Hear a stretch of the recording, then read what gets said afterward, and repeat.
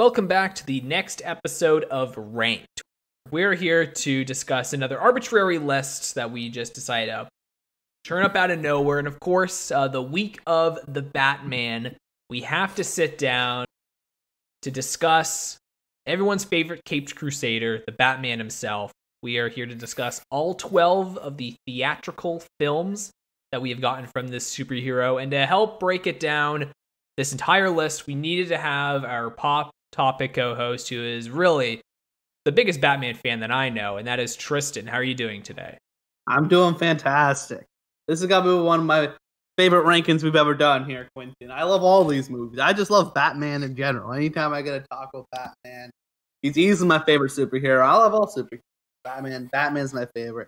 I'm super excited to be ranking these with you, although this was a tough one to rank because I love all these movies. I'm even more excited that we get to do this with our good friend, Well Dog. Oh, Tristan introduced Well Dog, even better. He's back.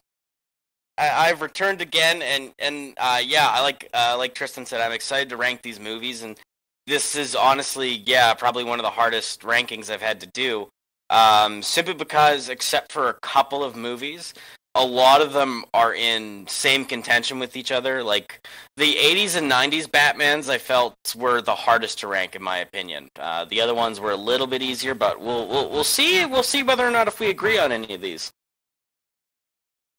I told Tristan the brief little backstory of the Batman that just came out this week, where I believe the very first month of us doing the entire podcast, all the way back at the origins of Pop Topic, was the announcement of the Batman coming out. We knew Robert Pattinson was going to be the lead role, and me and Welling spent a good 20 minutes discussing how awesome it would be if Clayface was the villain.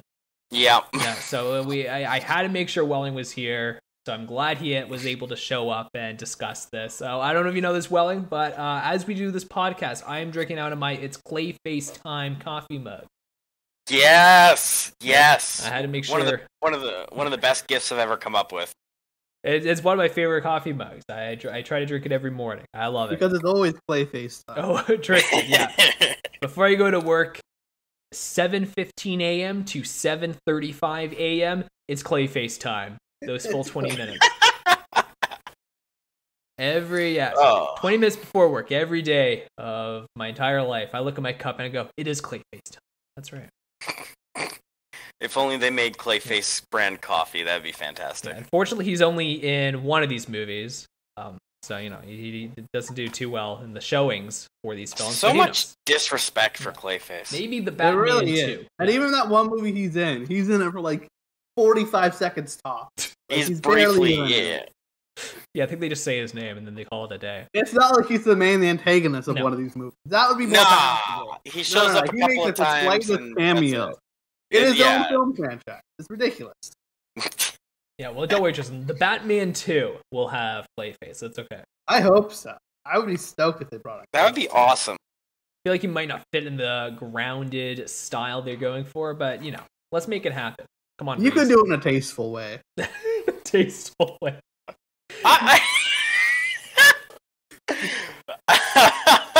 I'd like to see what a tasteful Clayface looks like. It's like a dude in a suit that sells vases and pots, and he throws them at It's Batman. like the Invisible Man from last year, just kind of different. Yeah. Okay. He just hides in mud puddles. Yeah. That's it. We're making it happen. So before the podcast, Tristan said that he loves almost all these Batman films except for arguably one of them. And I'm even pretty much that one I don't hate. Yeah, and I'm pretty almost on the same page as you, Tristan. This is my first time watching any of these films except for the Nolan trilogy, and then I saw Lego Batman and Batman v Superman when they came out. But I don't think I actively rewatch any of these films until now, aside from The Dark Knight. So this is my first time really watching these movies, and surprisingly, I'm kind of with you, Tristan. I would say there are 2 bad movies of this bunch.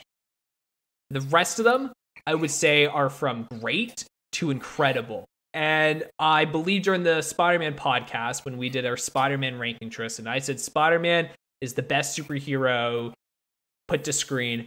I now take that back. I officially am now on Team Batman. These films are way better.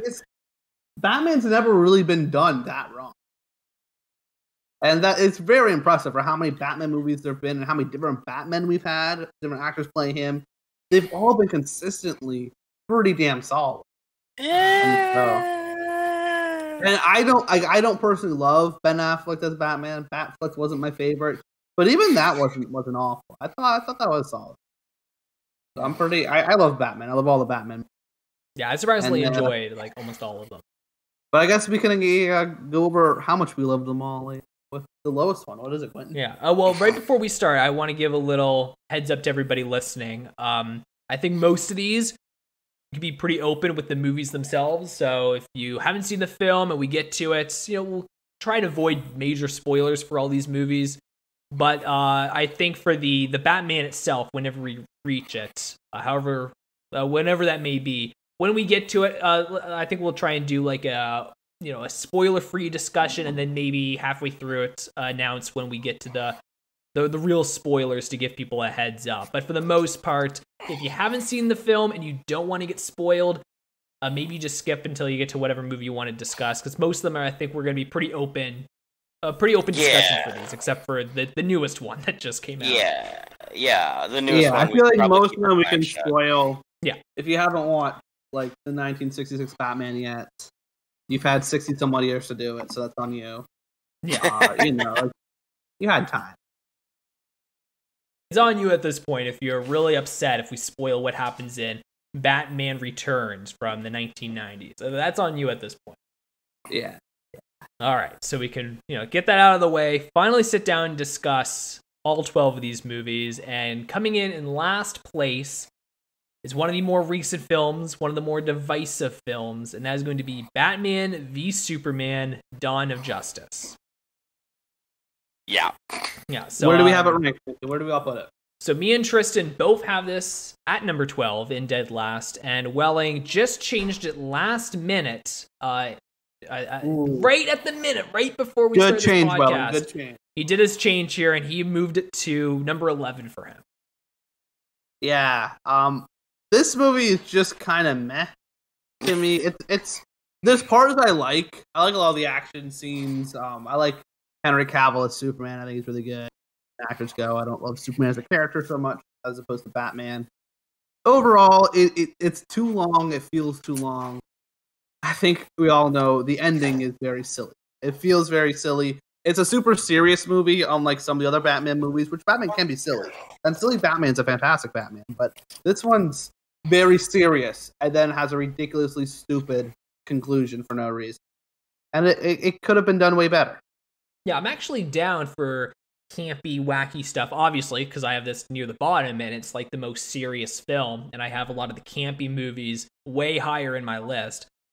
But like, if Batman and Superman were yelling Martha and why did you say that name to each other, and like if Superman was on his knees crying at photos of his mother, like if those scenes were in Batman 66 or the Lego Batman, it'd be hilarious. It'd be pretty fantastic. Absolutely iconic. I would love those scenes. They would be some of the most absurd comedy ever, and it would be fantastic. It would be like an amazing scene. I would praise it to death.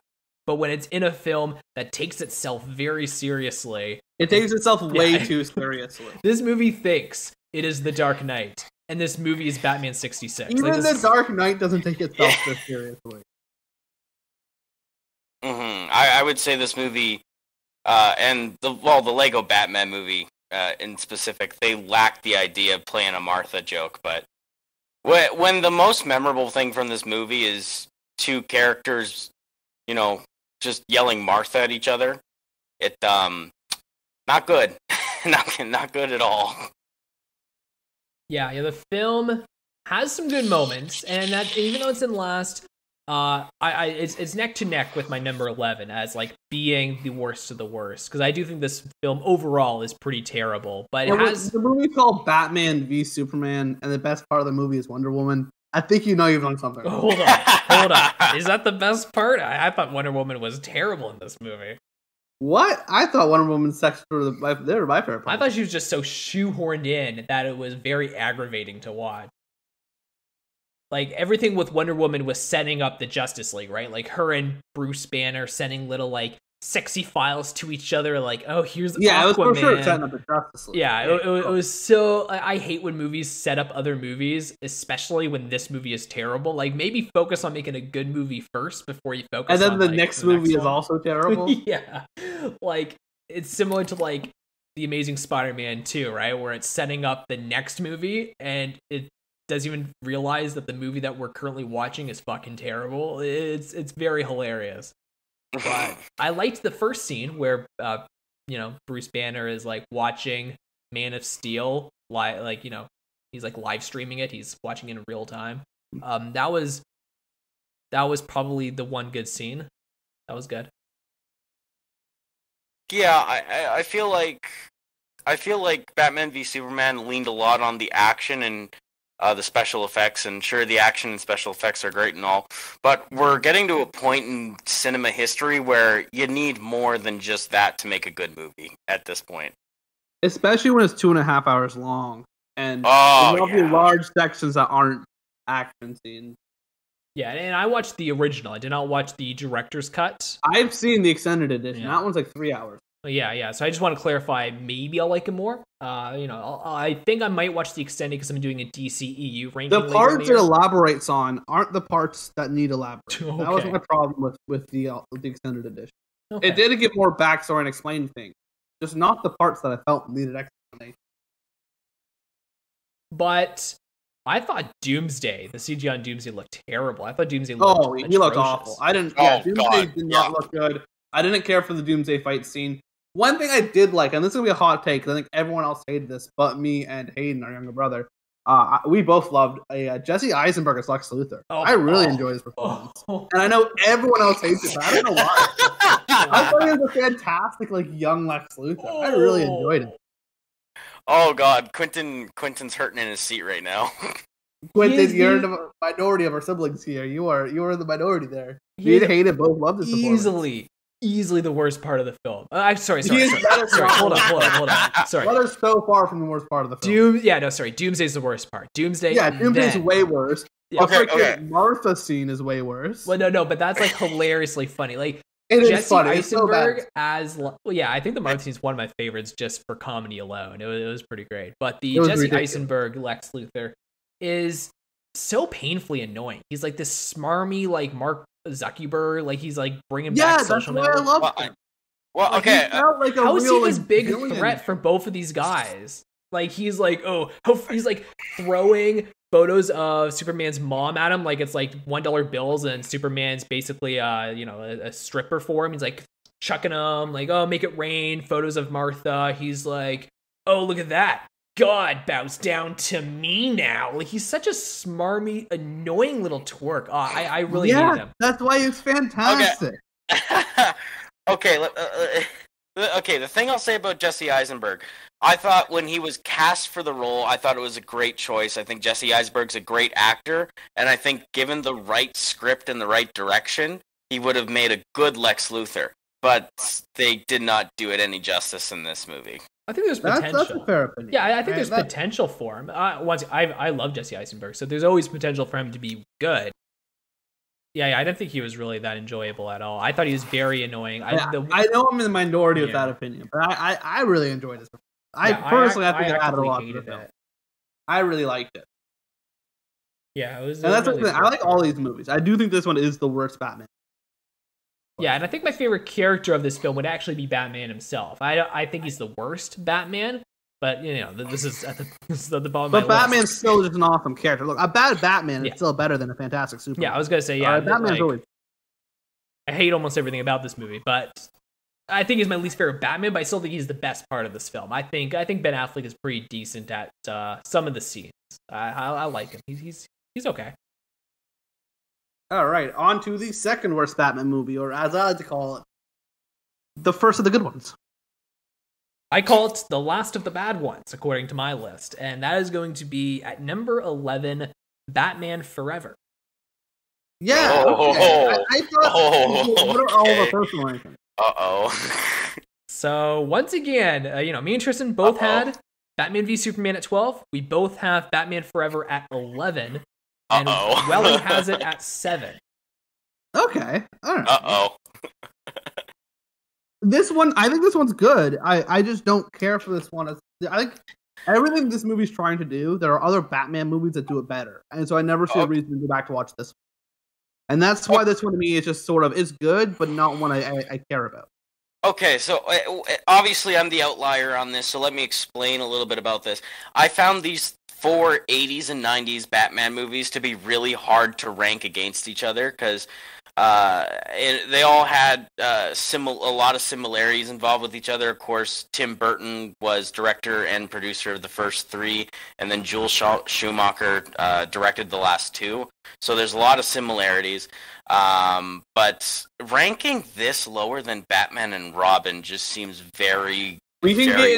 We can get into that when we get to Batman and Robin. Yeah. So so Batman Forever, I felt like was it was a good introduction to the Dick Grayson character. It was the first movie that really first Batman movie besides the 66 Batman that did the Dick Grayson character. I thought the actor that played Dick Grayson was a good choice. I thought the cast was well rounded out. I thought Val Kilmer made a great Batman. And I don't know, for some reason, this movie had the highest of the enjoyable factor for all 4 of them, in my personal opinion. I agree. I like the introduction of Robin. I think they did Robin's sort of origin story pretty well. And this is really the only movie I think that really did Robin's origin story. Oh, and the Lego Batman movie, which also did Robin's origin story, which, once again, another movie that did what this movie tried to do, but better. Although the Robin origin story movie was great. I like Val Kilmer's Batman quite a bit, but I don't think there's really been a bad Batman except for maybe Ben Affleck. He's probably been the worst. But I think all the Batman have been good, and I think Val Kilmer was just another good one. I don't think he was better than any of the others, probably, but equally as good. I don't care for either of the villains in this one. I think Jim Carrey's Riddler is overrated. I didn't like it as much on rewatch as I thought I was going to. And Two-Face was very, ironically, one-dimensional.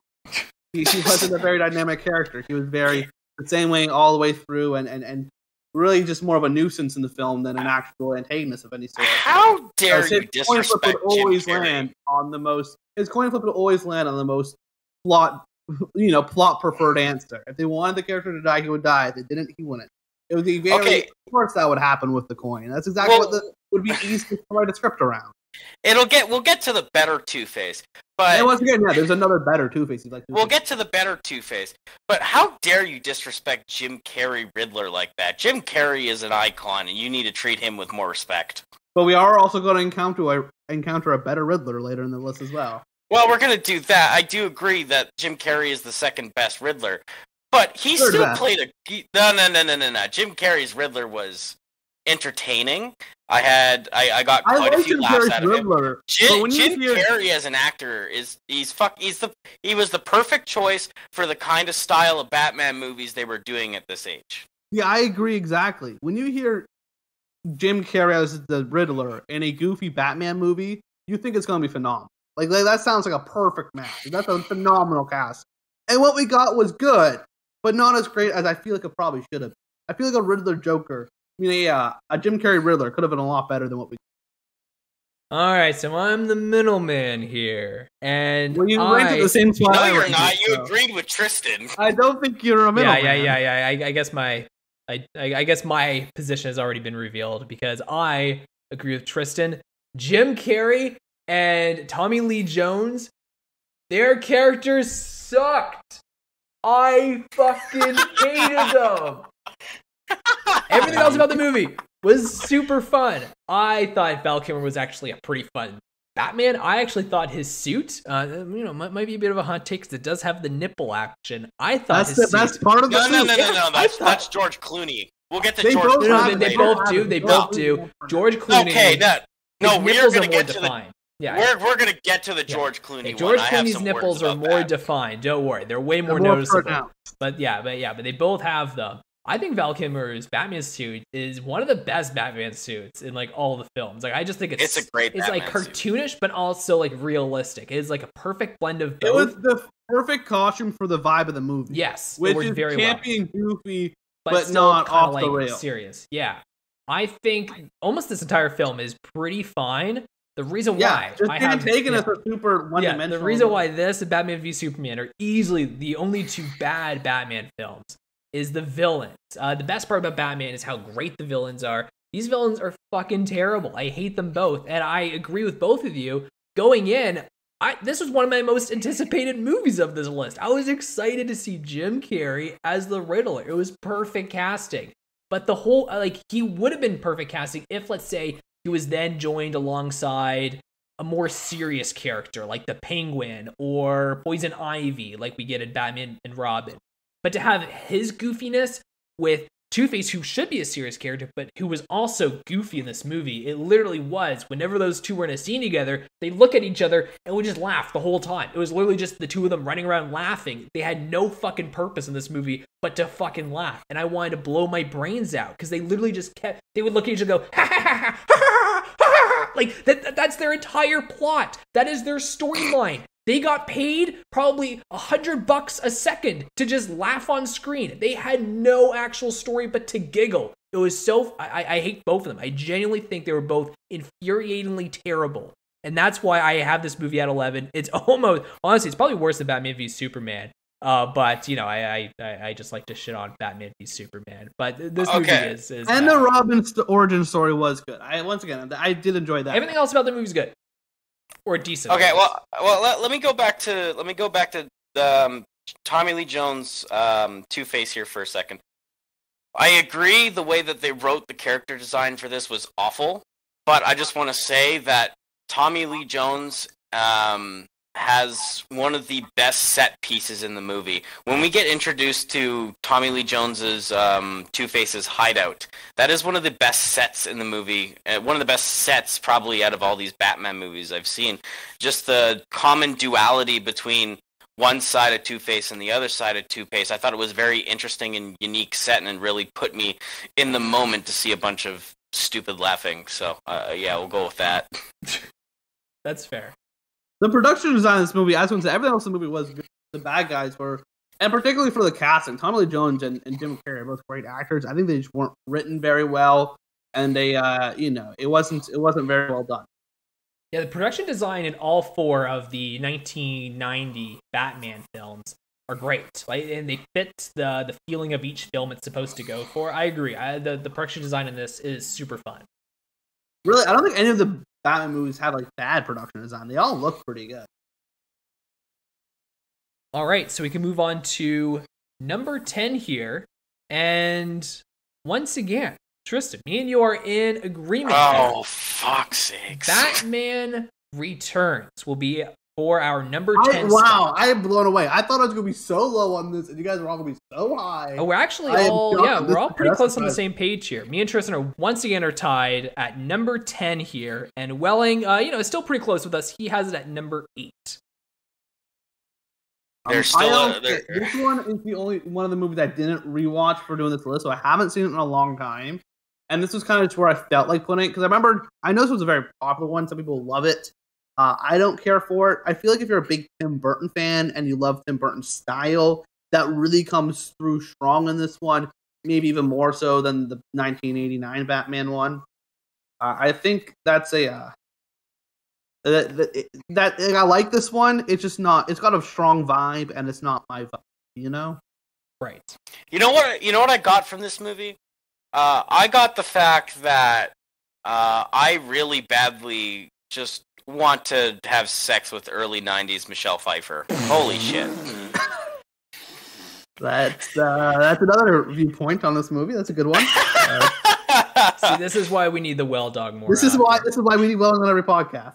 It's insightful comments like that. Who else would I know to have sex with? I have no idea. It's not like he's wrong, but it's just out there to say. She what an introduction to Catwoman, by the way. Holy crap. Well, there's been Catwoman before. But we'll get into that. But no, Michelle Pfeiffer's Catwoman is probably one of my favorite parts of the movie. In particular, her origin scene, how she actually develops into the role of Catwoman, I thought was a very entertaining part of the movie. And lest we forget, she's fucking smoking. She's a very good looking woman. Even though we're pretty much at the same, we're pretty much at the same score here, Welling. You're at 8, I'm at 10. We could not be further apart on our. You don't think she's attractive at all, eh? I would not have sex with Michelle Pfeiffer. Yeah. Well, she's blonde, so that's why. Yeah, that's true. Yeah, would not have sex with Michelle Pfeiffer. But first of all, missed opportunity to not have her Michelle Pfeiffer Furr when they introduced her name on the screen. That was a big missed opportunity. Like, I will never forgive them for that. I don't know what they were thinking there. But second of all, and I'm glad that we're all kind of on the same page here because, like Tristan said, this is one of the highest rated films for Batman. Like, this is a beloved movie. This would be, I believe, in the top 5 or 6 on Letterboxd for Batman. Like, this is a popular film, and I was worried I was going to be on a dying hill here, but we're all going to die together, so that's okay. Because my hot take for the Catwoman here, who I thought was the worst performance Catwoman has had on, well, actually, no. I take that back. She's better than the one from Dark Knight Rises, but she's the second worst Catwoman of the 4 iterations we get.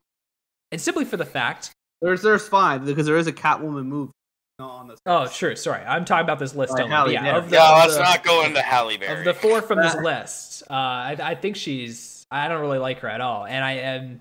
Might be a hot take here. Because everybody hates this one film, but they love this movie. Her storyline, ready for your minds to be blown, guys, is the exact same storyline as the Catgirl from Wonder Woman 1984. Haven't seen that movie yet.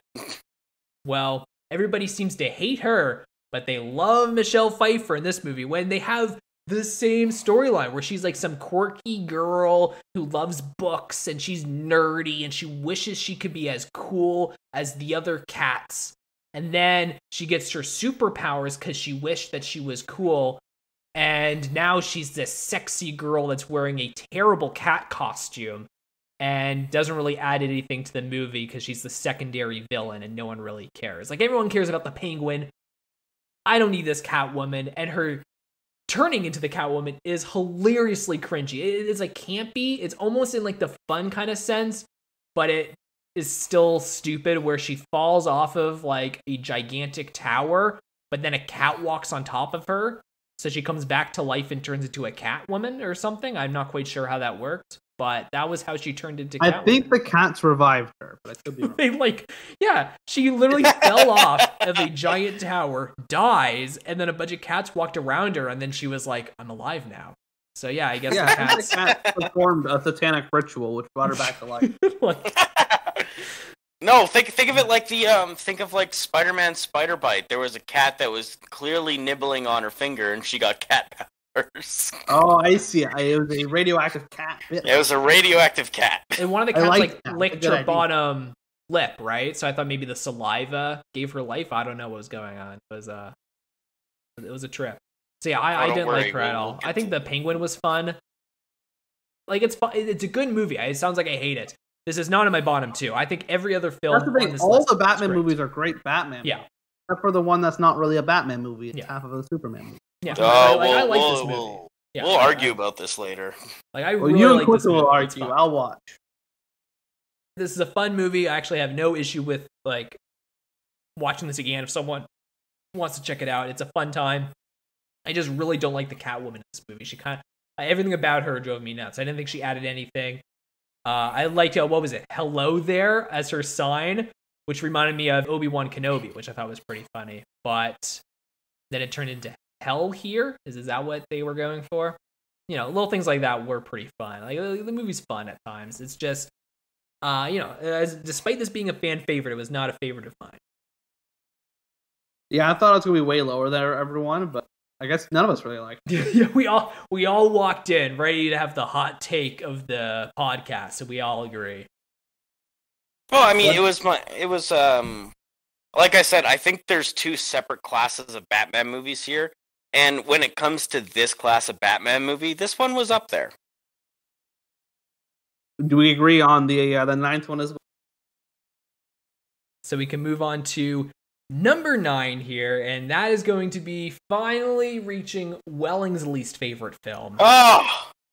is going to be the original Batman 1966. Where do we all have it, Quentin? Welling has it at number 12, obviously. Tristan has it at 8. And here I am, baby. My first film in my top 5. I have it at number 5. Whoa! Okay, let me go first on this because I want to make something very clear. I tried to watch this on 3 separate occasions last night, and I fell asleep all 3 times. So it was a boring movie from the start, and I to be fair, I don't think I've given it a fair chance. But feel free to put in your opinions to sway me, because I just have this general rule where if a movie is so boring that I fall asleep, it's probably not worth it.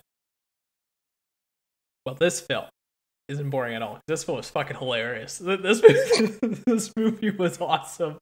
I watched this movie, and as soon as it was over, I just sat there and I went, let's fucking go again, baby. I didn't watch the second time. I was ready to. Man, this movie is a ride.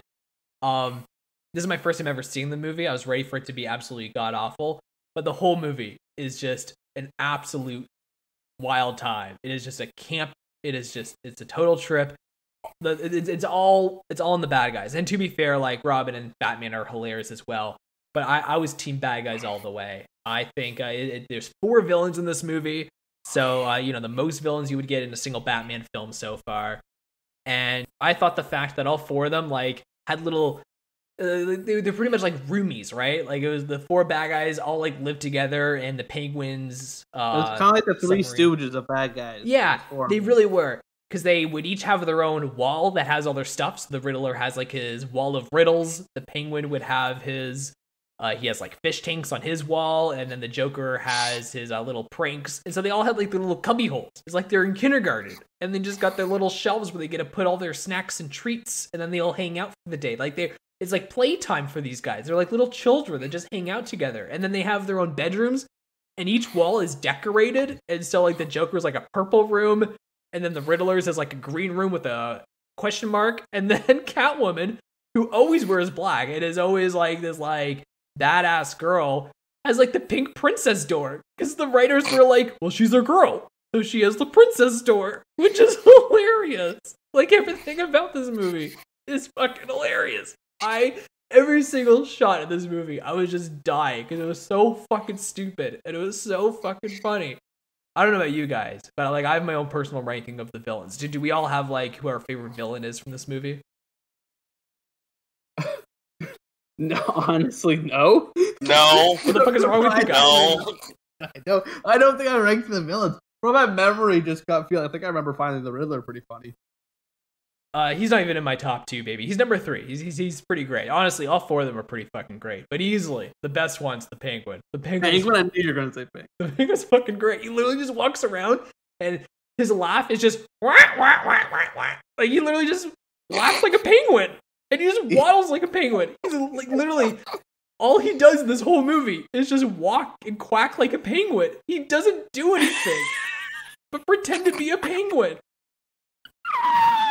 Well, no, he lets them all fly away on giant umbrellas when they escape at the end.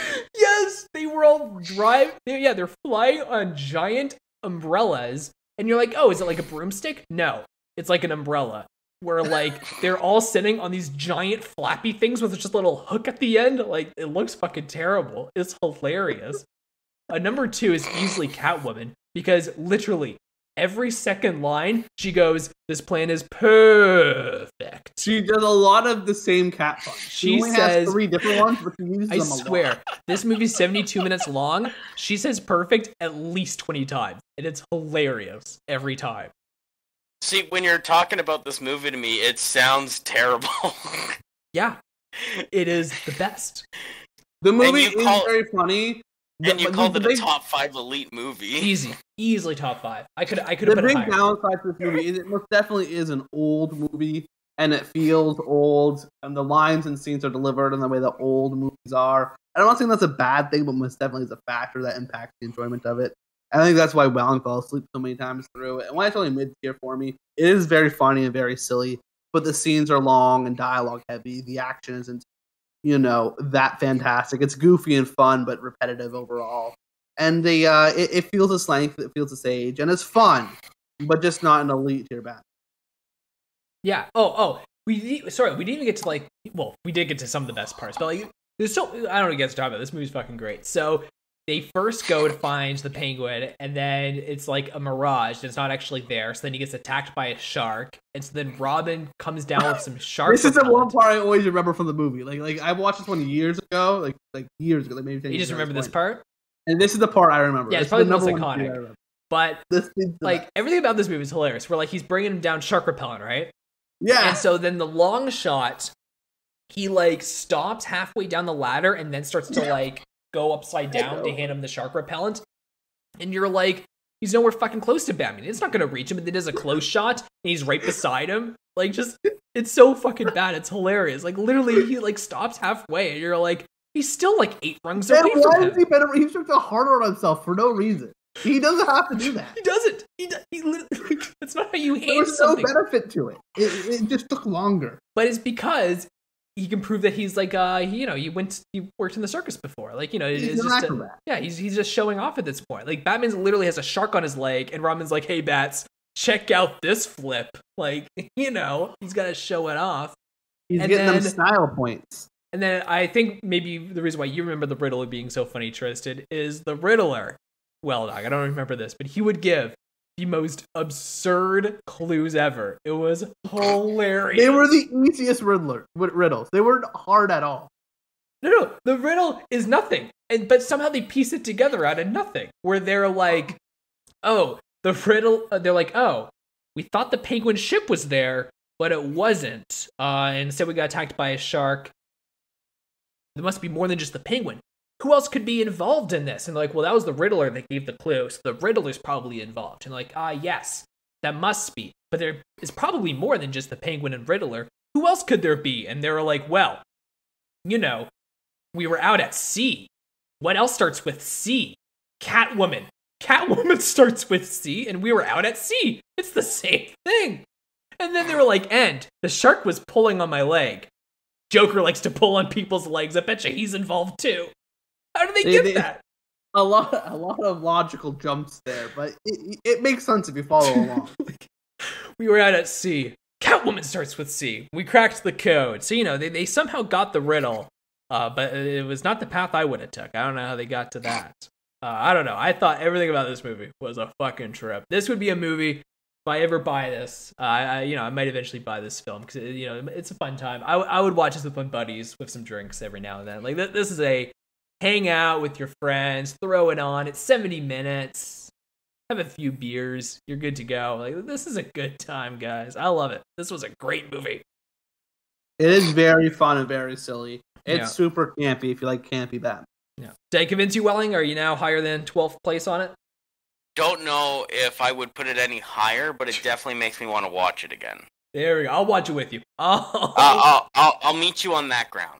It's Wow. better than Batman v Superman. We'll have some drinks and watch this bad boy. You can That's watch for this sure. twice instead of Batman v Superman. That's how short it is. All right. So we can move on to number 8 here, which is another Welling film that's near the bottom of his list. So Oh, finally! we're going to What the start hell, going through guys? Welling's movies here. And we have Batman and Robin. What the hell, guys? Where do we all have this one ranked? Welling has it at number 10. I have it at number 8. And Tristan has it at number 7. What the hell, guys? I love this movie. Yeah, my placement's I This is absolutely horrible. love Batman and Robin. All right, I don't care what What? other people think about it. To be completely honest, Batman is, and for the longest time, is my favorite superhero. I absolutely love Batman and all the characters, and this is the movie that got me into Batman. I watched this before I watched The Dark Knight. Of all the movies that got me into Batman, this was the one that did it. I was like maybe 12, and this one just happened to be on TV. And I started halfway through, like when Poison Ivy first becomes Poison Ivy, and I was fucking hooked. And I absolutely love this movie. I go back to this one a lot. Of all the 90s ones, this is when I go back to the most. I think this one's super fun. This does silly and goofy Batman. I think this one's so fun. Okay, I love Arnold Schwarzenegger. Yes, I think he's a perfect great in guy. this. No, let me finish. I love Arnold Schwarzenegger as an actor. I think he's a great actor. I think he seems like a pretty chill guy. A lot of his movies I enjoy. This movie made me want to throw him to a river of piranhas. This is his I- best performance. No. It just is his entire dialogue just ice puns. Yes. Like was he given this script and he's just like, ice puns. We need more ice puns. Like, what the fuck is this? Like, what the fuck was any of this movie? Like, I'm gonna go on a rant about this movie just in general. But what the fuck was Arnold Schwarzenegger doing with all these ice puns? Like, could we try to have some sort of a script? It like, was fantastic. Jesus. I'm not even going off about like the stupid Batman costume, the defined bat nips, how the camera focused on it, how Batman has a fucking Batman credit card. Yep. Like I don't want to even imagine the stupidity behind that. Like I can imagine there's going to be a short film that comes out regarding how Batman was able to get his own Batman credit card. I hated this movie. I hated so much about this movie. I thought Jim Carrey as the Riddler was a better villain than both of these villains. There, I said it. I don't know why Welling just listed off all the things that I love about this movie. Yeah, he just listed pretended they were that bad. sounds freaking awesome to me. There's a Batman credit card. I wanted to pound my head against a wall. And let me put this into perspective. My top 4 movies are Batman movies that I think are work amazingly. What I'm used to, what I expect a Batman movie should be. So when I see these movies and see how much disrespect is given to the Batman character, it's you couldn't be any more wrong here. Well, yeah, what do you mean? There was zero disrespect given to Batman. This movie respects Batman a whole awful lot. Why are all these old Batman movies so focused on sexualization? And half the movie was Poison Ivy trying to fake fuck both of them. But a key storyline in this movie was Batman and Robin hating on each other because they both thought that Poison Ivy wanted to fuck them instead of the other. Like, what? Yeah. Do you want me to give you a little... what is this? Want me to give you a little sneak peek, Welling? Oh, no. I put Batman and Robin higher than one of your top 4. Oh, no. That is how fucking great this movie is. What do you mean? This movie is so good. This movie is hilarious. And to be fair, Tristan and I are kind of on the outliers here. This is by far, it's not even close to us. This is lower than Batman v Superman score-wise on Letterboxd and some of the other sites but that's because online. people are stupid. They Exactly. don't People don't. Exactly, Tristan. People don't understand comedy. This is like Father Christmas is back. Welling hasn't seen it, but we discussed it last year for the podcast. It's like that, Tristan, where no one else appreciates true comedy except for us. We are the outliers once again, facing the people. Welling is here to tear us down. Bat credit card, bat nipples. My favorite line of the whole movie is at the very beginning when they're about to fight, where they're about to get pizza with Alfred, and then they have to go fight crime, and Alfred goes, "I'll hold off on the pizza." I don't know why that got me so much, but Alfred was about to eat pizza with the boys. This movie is just a vibe. It is fucking hilarious. There's literally the two villains. The entire movie is just ice puns and sexual innuendos. That is the entire movie. And it's perfect. And it's hilarious. So it is so good. This is way better than just two villains laughing the whole time because it is ice puns and it is sexual innuendos. Instead of two villains laughing the whole time, I was laughing the whole time. Yeah, the two villains. Yeah, the two men giggling the whole time were me and Tristan during this whole run. Don't get me wrong. This movie made me laugh a lot. It is, but it made me laugh in the sense of like, what the hell were they thinking? This movie is so dumb. Yeah. That is why it's fucking great. That's what's so good about it. Yeah. Like, a lot of Batman movies take themselves very seriously. Welling agrees with us. This is great. Yeah, this film is terrible. I agree with you, but I think I know what my preferences for a Batman movie are. I love all Batman movies. And the serious ones are fantastic, but a lot of Batman movies are too serious. When this is a billionaire philanthropist running around in a rubber suit with a bat symbol on it, stopping evil villains from freezing people. It's an inherently stupid concept for a superhero. It is. And this one makes fun of that. And it's goofy and fun and silly. And I think that's okay for superhero movies. And I think that's very okay for Batman movies. Arnold Schwarzenegger is making ice puns the whole time. But he's a frozen man who's trying to freeze the world for some reason. Of course he's going to make ice. Hilarious. I think you could have made a much better character development story out of Mr. Freeze. I think he had a perfectly fine character development story, especially for super movies of the time. Our expectations for super movies now are much greater than back then. Super movies back then were just goofy kids movies. Yeah, but at least you could try. But in all fairness, I find he's a more developed character than ones are. Or at least he has a real heart and soul with his wife being frozen and him trying to do all this to save his wife. And he has made massive medical research advancements, and that's why Batman and Robin have to go and find him to get the information to save Alfred, right? He did have a character and a story arc, and there was actual some, at least, effort put behind humanizing him and his reasons for doing things and why he's so cold-hearted. Is actually because he had a very warm heart and he loved his wife, but then she got frozen and so did he. And they while dropping ice buns.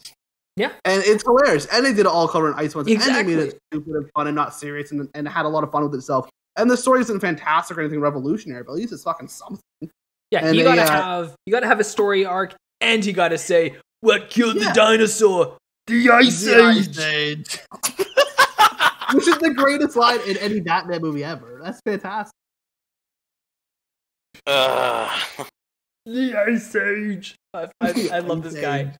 This guy's Ice awesome. is nice. Yeah, and speaking of rubber suit Tristan, his rubber lips when he kissed Poison Ivy. That is I love comedy. that. It's Oh so my good. god. It's brilliant. Of course, that's how he stops it. Because first of all, he doesn't know how this works. He doesn't know if it's directly the lips itself or maybe the saliva. Like, he literally risked his life to do the rubber lip gag. Like, that's hilarious. It was brilliant. Uh, And Batgirl showing up in this one. I liked her introduction. This is the first time we get like a live action appearance of her, I believe, in a movie, and only time I think as of now. Which is She was the freaking best awesome. character in this movie. you just say the best character in this movie and not mention Mr. Freeze? Unbelievable. Correct. I've always liked Poison Ivy. And you know, Michelle Pfeiffer was a blonde Welling. Do you know who was a redhead? Poison Ivy. Yeah. Case Poison in Ivy point. was awesome. I think we need more live action appearances of. Poison Ivy was fucking awesome. And then No, we need more live action appearances of and Clayface. Batman and Robin were both fighting over her, and they were like both bidding on her at the auction. Hilarious. This film's comedy. Because you don't even have that money. I'll borrow. The way they talked was hilarious. Honestly, I think I'm too low on this movie. I've convinced myself. Yeah, I wanted to put this movie so much higher. Like I want to put this movie one as like a highs I put like Spider-Man 3. Because to me, I love them both in the same sort of ways. Where I have like a weird history with both of them, and they're both sort of the reasons why I love these superheroes. And they're both traditionally hated, and I think they're hilariously amazing. But I couldn't put this one as high as I put Spider-Man 3, only because the other ones are so genuinely good. I didn't want to bump any of them down for what sort of deemed as like a joke pick. Even though I do love Batman and Robin. I'm partially glad now that I didn't show up for the Spider-Man ranking because I have a feeling I would have destroyed Tristan for about 20 minutes. Oh, me and Quentin agree on Spider-Man 3. Yeah, it would have been We me love and that fucking movie. it would have been the same as this, baby. It would have been the two of us defending Spider-Man 3. Yeah, well, you Look, should have once been again, there Spider-Man because 3. Well, actually, I love Spider-Man 3 forever. Spider-Man 3 is the reason. And Batman and Robin is the reason why I love Batman. yeah, Spider-Man 3 is actually on a whole other level because it's hilarious, like Batman and Robin, and 2, it's actually fucking amazing. So I don't give a fuck what Welling says. Well, so is Batman and Robin. I think Batman and Robin. Yeah, is well, fantastic. honestly, I love think all the listeners wish Welling was there because Spider-Man 3 made it pretty fucking high. Like we needed someone Was to it weigh it top down. 3? It was top 5 for sure. Yeah, I think it was number 4. Oh, you're hurting my ears. It's Spider-Man 3 is amazing. Yeah. You're hurting But, my ears. And as far as like campy, goofy Batman movies go, Batman and Robin I think is the best. Besides, spoiler alert, Lego Batman if you count that. That's a little different because it's anime. No, I'm sorry. honestly, this is where I kind of have to step over the line here, Tristan. I think Batman 1966 was a better goofy time. Like I had a better. I time with that disagree. movie. I disagree. Only I don't know. If you like old movies and old cinema and like that very distinct style of comedy, which I do love, you're gonna like Batman 1966 a lot. But I think generally speaking, at least for my style of comedy, I think Batman and Robin. See, I the like thing is, both of them. You know, I think we can all agree Lego Batman's the funniest of the three because these are definitely the three funniest. I don't think there's any question. I think people argue Batman Forever, but I completely disagree.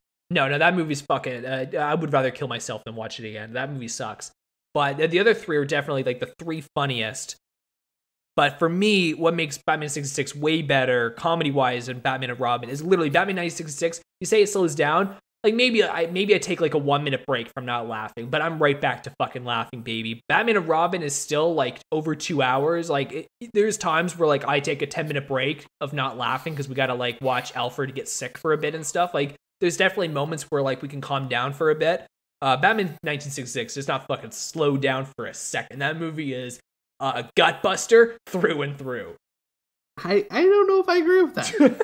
Yeah, I really, to be fair, I think this is the same 5 jokes over and over again for the most part. Tristan, that is what's so fucking funny about it. Are you not listening to me? It's the same fucking joke for 70 minutes, which is why it's so funny. It's the same fucking thing. I wonder if I'll like it as much on a rewatch. I was completely blown I think away. that's probably my problem. I think like I was really enjoying it, and then I'm like, oh, I feel like I've already seen all of it. No, every time she said perfect, I laughed harder every time because I couldn't believe they kept doing it. It was hilarious. I've convinced myself. I was too low on Batman and Robin and 1966. They should have both been higher. That's the tough part. Like, what other movies are moving down? I know. All the I Batman know. movies are so good. That's the thing. I'm not even joking. Forever and Batman v Superman are the 2 fucking snoozers. The rest of this list is fucking awesome. Like, these It's are so good tough movies. to rank the rest of the list because they're all so good. All right. So we can move on to the next movie here. I think we're all going to be on the same page, and it might be shorter because I don't know if we got much to talk about here. But at number 7, we have one of the only animated films on our list, Oh. Batman: Mask of the Phantasm. Mm. So Where do you I- have it ranked? Where do you all have it? So Tristan has it at 9, I have it at 7, and Welling has it at 6. Yeah, I honestly I thought I was gonna like this one more than I did, and I liked it. I didn't love it.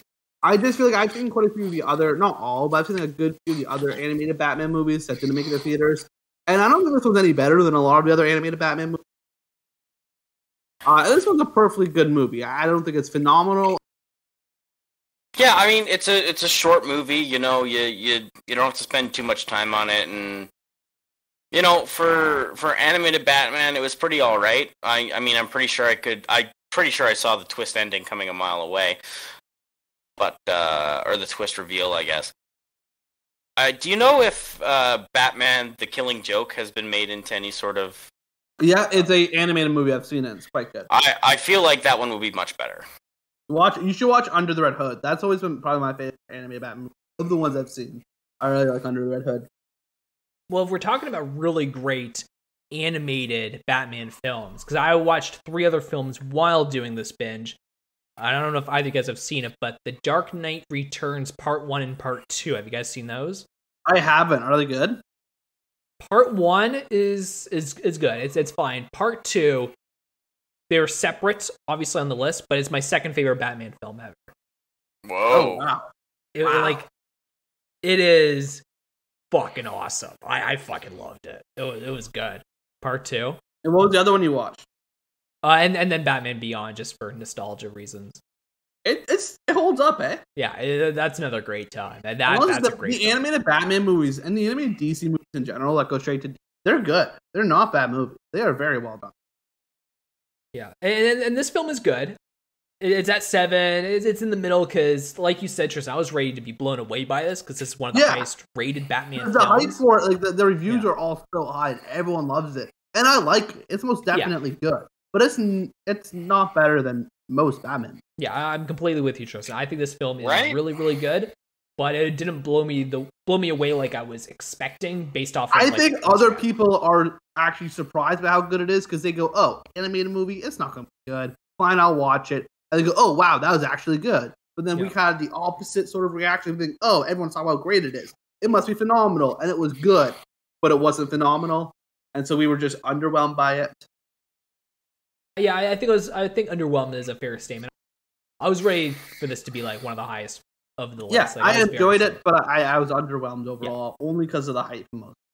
Yeah, I wonder if on a rewatch I'll appreciate it more because I do think it's a really well-made story. that Yeah, I'm focuses for sure more going to rewatch on, it, and I'll probably will enjoy it more on a rewatch. Not that I didn't. Yeah, and I like that it focuses on Bruce Wayne. I feel like most Batman movies are Batman, Yeah. obviously. I would like to see a live action movie focused more on Bruce Wayne. Well, yeah, that's kind of Batman Begins. Yeah, that's the closest. But that's obviously more so about Bruce Wayne's journey to become Batman, Yeah. rather than just focus on who Bruce Wayne is, the person outside of the cape and cowl. Anything else you want to say, Welling? You're the highest, only by a little. I mean, I think I was just the highest by default because you guys put the other movies. Because we higher. like 66 and a Batman and Robin more. Well, I like this more than 66, but I like Batman and Robin more for sure. Yeah, it was a perfectly fine Batman movie. Yeah. Does it make you want to watch more animated Batman movies, Welling? Because I think this is probably the only Batman movie seen besides the Lego one, which is quite different. Yeah, I mean, this animated Batman movie, I think it would entertain the idea of watching more, especially since 70-minute movie, which is something to kill the time. Yeah, exactly. Especially see it on like streaming service or something. Pretty easy ones to throw on. Dark Knight Returns Part 1 and Part 2 is on Crave. I'm for sure gonna check this out. Yeah, let me know what you think, because obviously Heath Ledger is on a league of its own, but it's the second best Joker I've seen by far. Is it Mark Hamill? No. Oh, okay. Because I know he does a lot of the animated Jokers. Yeah. He Mark Hamill's in Batman Beyond, but no, it's a different actor for Dark Knight. Oh, okay. Interesting. Because Mark Hamill's really good. I love Mark Hamill. Mm-hmm. He's really good. But he's more cartoonish. This one is not. Okay. So we can move on. What's the next one? Yes, we can move on to number 6, and we're halfway through the list. We're finally breaking into the Nolan trilogy, because at number 6 we have the final installment of the Nolan trilogy, The Dark Knight Rises. Okay. So I have this one. Yeah, so I think we all have this one the lowest of the trilogy, so we're all kind of on the same page in that aspect. I have it at 9, Tristan has it at 6, and Alex has it at 4. Even though I really, really like this movie. I think this movie's fantastic. Yes. Okay. This movie's so good. This is where it comes to the point where I prefer a lot of the Nolan movies and those style of movies. So this is where this kind of comes in. And The Dark Knight Rises is such a good movie. Bane is such an incredible villain. There is so much pop culture coming from Bane specifically in this movie. Tom Hardy absolutely crushed it. This is his best role in a movie, hands down. His Bane voice was pretty perfect. His voice work was incredible. It's iconic. And Quentin was dissing Anne Hathaway's Catwoman earlier. I think this is why Quentin might have had it so low, is because of Anne Hathaway's Catwoman. How fucking who does he think he is? Wait, why is this movie all the way at 9? Why is it all the way at 9 for him? That's what I'm confused. That's about. way too low. I think way too low. Dark Knight Returns is so good. I put it at 6 only because that's how many fantastic Batman movies there are. There's just too many good ones. I just felt this. The only thing that I have against this movie is I felt this movie dragged on longer than it should have. It's too long. That is the downside of this movie. It is too long. And there's dragged arguably not enough Batman in it. There's not that much Batman in it. He really doesn't feel like the central character too much. It is a very Bane focus. It tells his story a lot. But it was a good choice to make it a Bane focused. Oh, I think it was fantastic. There's a lot of twists in this movie. A lot of reveals at the end that if you've seen it 100 times by now or seen it a couple times by now, you know what they all are. But the very first time you see it, I kind of forgot how good they were because it's been a while since I've seen it. But last summer, me and my younger brother Hayden watched it for the first time, and it was his first time ever seeing it, and he had no idea any of the twists, and every single one blew his mind. Shocked to find out, spoiler alert here, that the young police officer was Robin at the very end of the movie. He was shocked to find out that Bane wasn't the son of Ra's al Ghul. He was so shocked at all these twists. Even though he knew that Talia al Ghul was Ra's al Ghul's daughter. And his brain was blown when the twist came at the end. The surprises really hit hard the first time. It is I love this movie. I think it's fantastic. The big downside is it's long. It's long and it is slow at parts. And I get that's probably, why Quentin has it so low, where a lot of the other Batman movies are a little tighter, a little edited better, a little faster paced in general. Yeah, but I loved it. This one was fantastic. Really, that's why I have it at 9. Yeah, you hit it right there on the head there, Tristan. Because I think this is a good movie. I like this movie. Like I said, there's only 2 bad ones. This is not bad. I think it's a good film.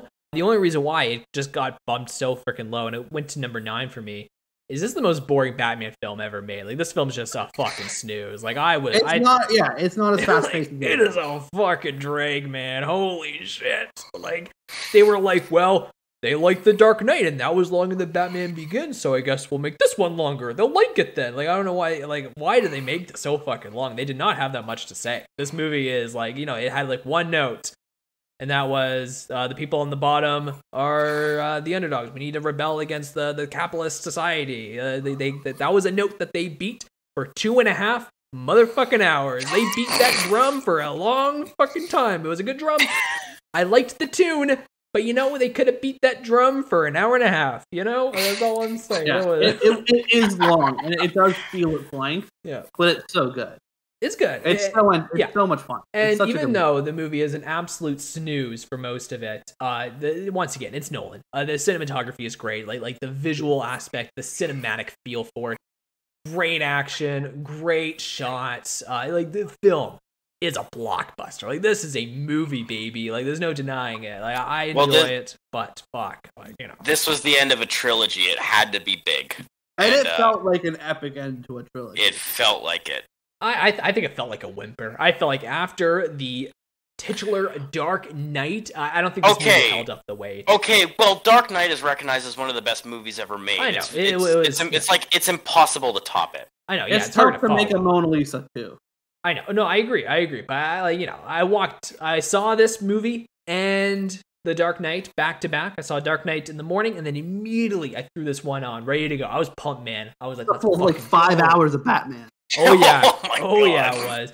I mean, that's why I was so down on this movie, because as soon as this movie started, like the first 15 minutes was good, right? Where we had Gordon up there having to talk highly of Harvey Dent, and I was like, fuck, let's go, baby. You got the plane hijacking, Dark Knight, plane jacking. Gordon having to hype up Harvey Dent after the terrible things he did to his family. I was like, let's fucking go. This is a movie. And then those were the best 15 minutes of the whole fucking movie. I was like, oh, never mind. I guess we started really high because, the rest of the movie's like, it's a good film. But, I felt like it crumbled under the weight of how great the second one was. I felt like, I know Bane was good, but, he could have been, the Two-Face of this movie. He could have been, the secondary villain. He had one note. He was fun. They needed a really iconic, intense, awesome villain, and I felt like Bane wasn't that for me. They already used up their iconic, intense villain. Well, there's a lot that they didn't use. They didn't have a lot to pick. I questioned it, but I think they really did a lot with the character. I think this movie sort of pushed Bane into top tier, Batman villain. They're themed as such. Yeah, they did as much as they could. Not one of my personal favorites, but he is. Especially the kind of Bane we got from the '90s movie. Well, that's the thing, and I love the comparison. I think it's hilarious. How he wasn't even a side villain; he was a side villain side. Yeah, hilarious. And here he is the main villain. But I think Tom Hardy did so much. I think he was a work, rival for Batman as the main villain in the movie, and having Catwoman as sort of an interesting character, and Talia al Ghul as a sort of secondary villain at the end there. Spoiler alert for a 11-year-old movie at this point. What do you guys think of the ending? It was a good send-off. Oh, yeah. I thought it was a great send-off. I liked the ending, but it was, too obvious. Perfect. You would have... I feel like you would have preferred if Batman actually had died. Yeah, that would have been pretty cool. I would have liked that. But, here's the thing, okay? I don't know. Maybe it's because I watch a lot of movies. But when Alfred gave him that little story, 30 minutes in, right, where he was like, "Oh, you knew when you were gone, I sat at this coffee shop on a Friday at 10 a.m. every single fucking day or every single week, hoping to see." When he gave that spiel, I was like, "Okay, so I already know how this movie's gonna end because that is such a specific fucking plot." And then they purposely make the movie super, super long, hoping you forget about it by the time it comes up at the end. Yeah, and literally when the nuke blew up, I instantly, not even a second, did I go, oh, he must have died. I instantly was like, oh, we'll see him at the coffee shop. Don't worry, guys. We'll see him. No fucking doubt in my mind. It was so fucking obvious. And I think it's because it was so fucking specific. I showed up at Friday at 10 a.m. every single week. What the fuck? Why would he even be at some random coffee shop in Europe? Why the fuck would you think that? That makes no fucking sense. Why would he, how does it even make any sense? Alfred's story was so cheesy. To be fair, when was the very last shot? I did sit there and go, you know what? That was a sweet ending. That was fine. I get it was a silly setup, but it pays off nicely. Yeah, exactly. And I agree. I think at the end of the movie, when the movie was over, I went, you know what? that was a cool ending. Like, that was cute. But man, when he did his little speech 30 minutes in, I was like, well, I might as well turn this fucker off. There's 2 hours left, but I don't even know what happens, right? Like, Batman's gonna have coffee at the end. To be fair, it sounds like I hate the movie. I don't. I think this movie's very fun. I had a good time. Robin, was that a twist? I thought that was obvious. Hayden didn't see it coming. Oh, okay. I think that was it because Joseph Gordon-Levitt's character was a new character for that movie. Yeah, so but I think that was but like even halfway I guess movie, the big surprise was his name wasn't like Dick Grayson or anything. He didn't have Robin's name. Yeah, but you think Nolan's gonna? He's so serious. You think he's gonna have Robin's name Dick? No, Nolan wouldn't do that. Well, there are other Robins he could have picked. I guess in that aspect it was supposed to be a twist, but I thought it was as plain as day when 45 minutes in, maybe an hour in, Batman was talking to the Joseph Gordon-Levitt's guy and was like, "Hey, you need to wear a mask if you're gonna fight crime." And he's like, "Oh, well, why do I need to wear a mask? I'm not afraid." And he's like, "It's for your loved ones." And I was like, "Okay, well, he's Robin. He's literally telling him to be fucking Robin." I thought that was like the moment. Maybe it's because I did see this when it was out, so on this rewatch, it was as clear as day. But maybe it's because I had that subconscious memory of what happens. I'm not too sure. And it's not like he ever wears any sort of costume or anything, or does anything that would make him seem like Robin. Focused so much, right? Like he wasn't some side character. Like he was the fourth main character of the movie. Like we got a lot of camera important for sure. Yeah. So I thought that's why it was obvious that he was going to become Robin. Like if he was like some side character but then again, it would have had no payoff if some random guy showed up as Robin. So once again, exactly. Similar to the coffee scene, very obvious for me. But at the end, when that final shot happens, I sat there and went, "Yeah, that's pretty cool." It pays off, I guess. Again, finally crack into our top 5 here. We have interest on the same page once again, baby. Batman 1989. So Welling has this at number 9, and me and Tristan have it at number 3. Yeah, Batman 1989 is just an all-around good Batman movie. It's not like a nice, well-rounded Batman movie. It's probably this one. It hits all the notes of a Batman movie.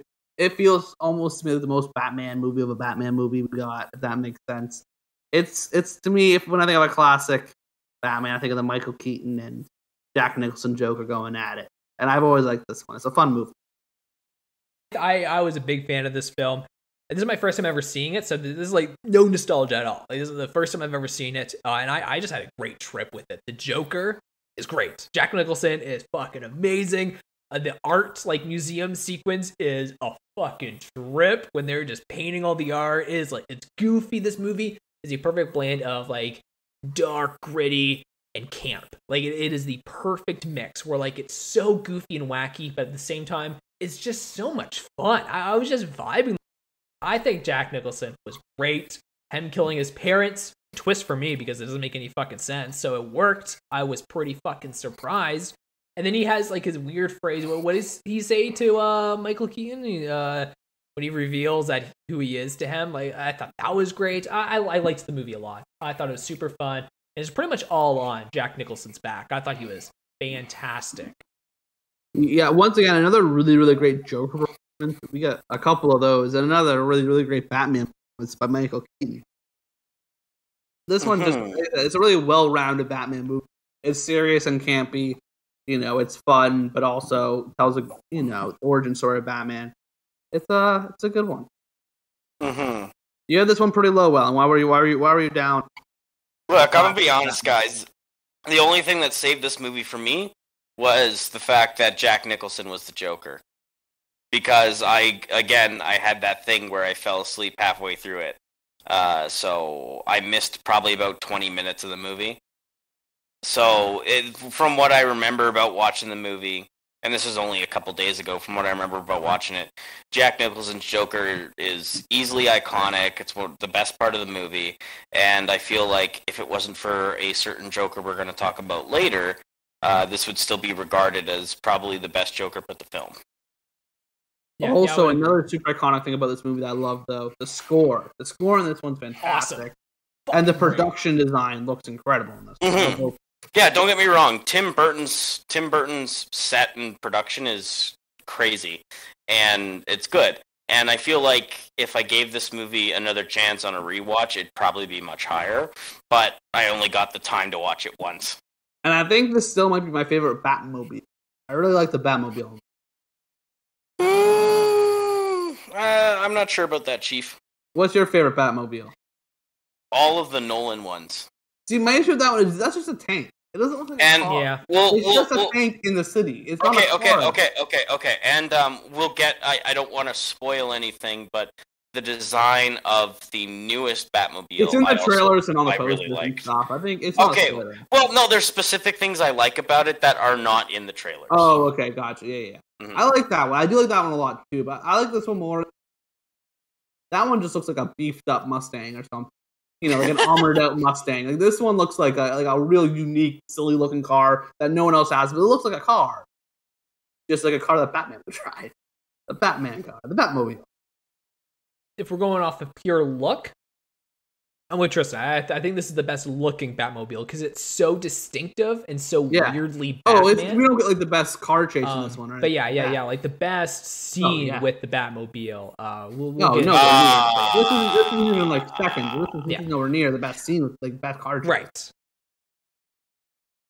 So we can move on to number 4 here, and that is going to be the Lego Batman. Number 4, hell yeah! I love Lego. Mm-hmm. So this is where Welling is finally in agreement with someone. Hem and Tristan both have it at number 5, and I have it at the correct spot at number 4. Respect that. Hey, you know what? Yeah, that's respectable. Lego Batman's so good. It's hilarious. This It's film's surprising awesome. how good it is. Yeah, this is as much as I love 1966 and Batman and Robin, like this is the funniest Batman film. This is a total trip. I love this movie. It's great. Oh yeah, Will Arnett plays a really, really good Batman. It's hilarious. I really enjoyed this movie. Yeah, and Zach Galifianakis as the Joker, significantly better than Jared Leto's. All right, it was pretty damn good. Yeah, if only we had him in the ranking. We should have done Best Joker. We should do a Joker rank. That would be a fight. Yeah, well, with the next Joker movie, we'll sit down and do the Joker ranking because that'll be fun. But I think the best part of this film, you guys just mentioned Joker and Batman, but I actually think the first 30 minutes is the weakest part. It's a little slog to get, by slog, as in Lego Batman standards. It's like 50% funny. It's not like all the way up until Batman and Robin are together. Robin's the best. When those two are together, it is a fucking ride. When he is like, oh, everyone calls me Dick, and he's like, kids can be cruel. Like, just fuck. Those two together are awesome. Spoiler, my favorite line of maybe every movie except for What Killed the Dinosaurs, the Ice Age. This is, line. The second best line in any Batman movie. I paused the movie and just fucking laughed for like a minute straight. I don't know why it was so funny to me. But when Dick Grayson was like, oh, I think I need a superhero name. My name is going to be Robin. And then Batman is like, as in like the bird. And then Robin goes, yeah.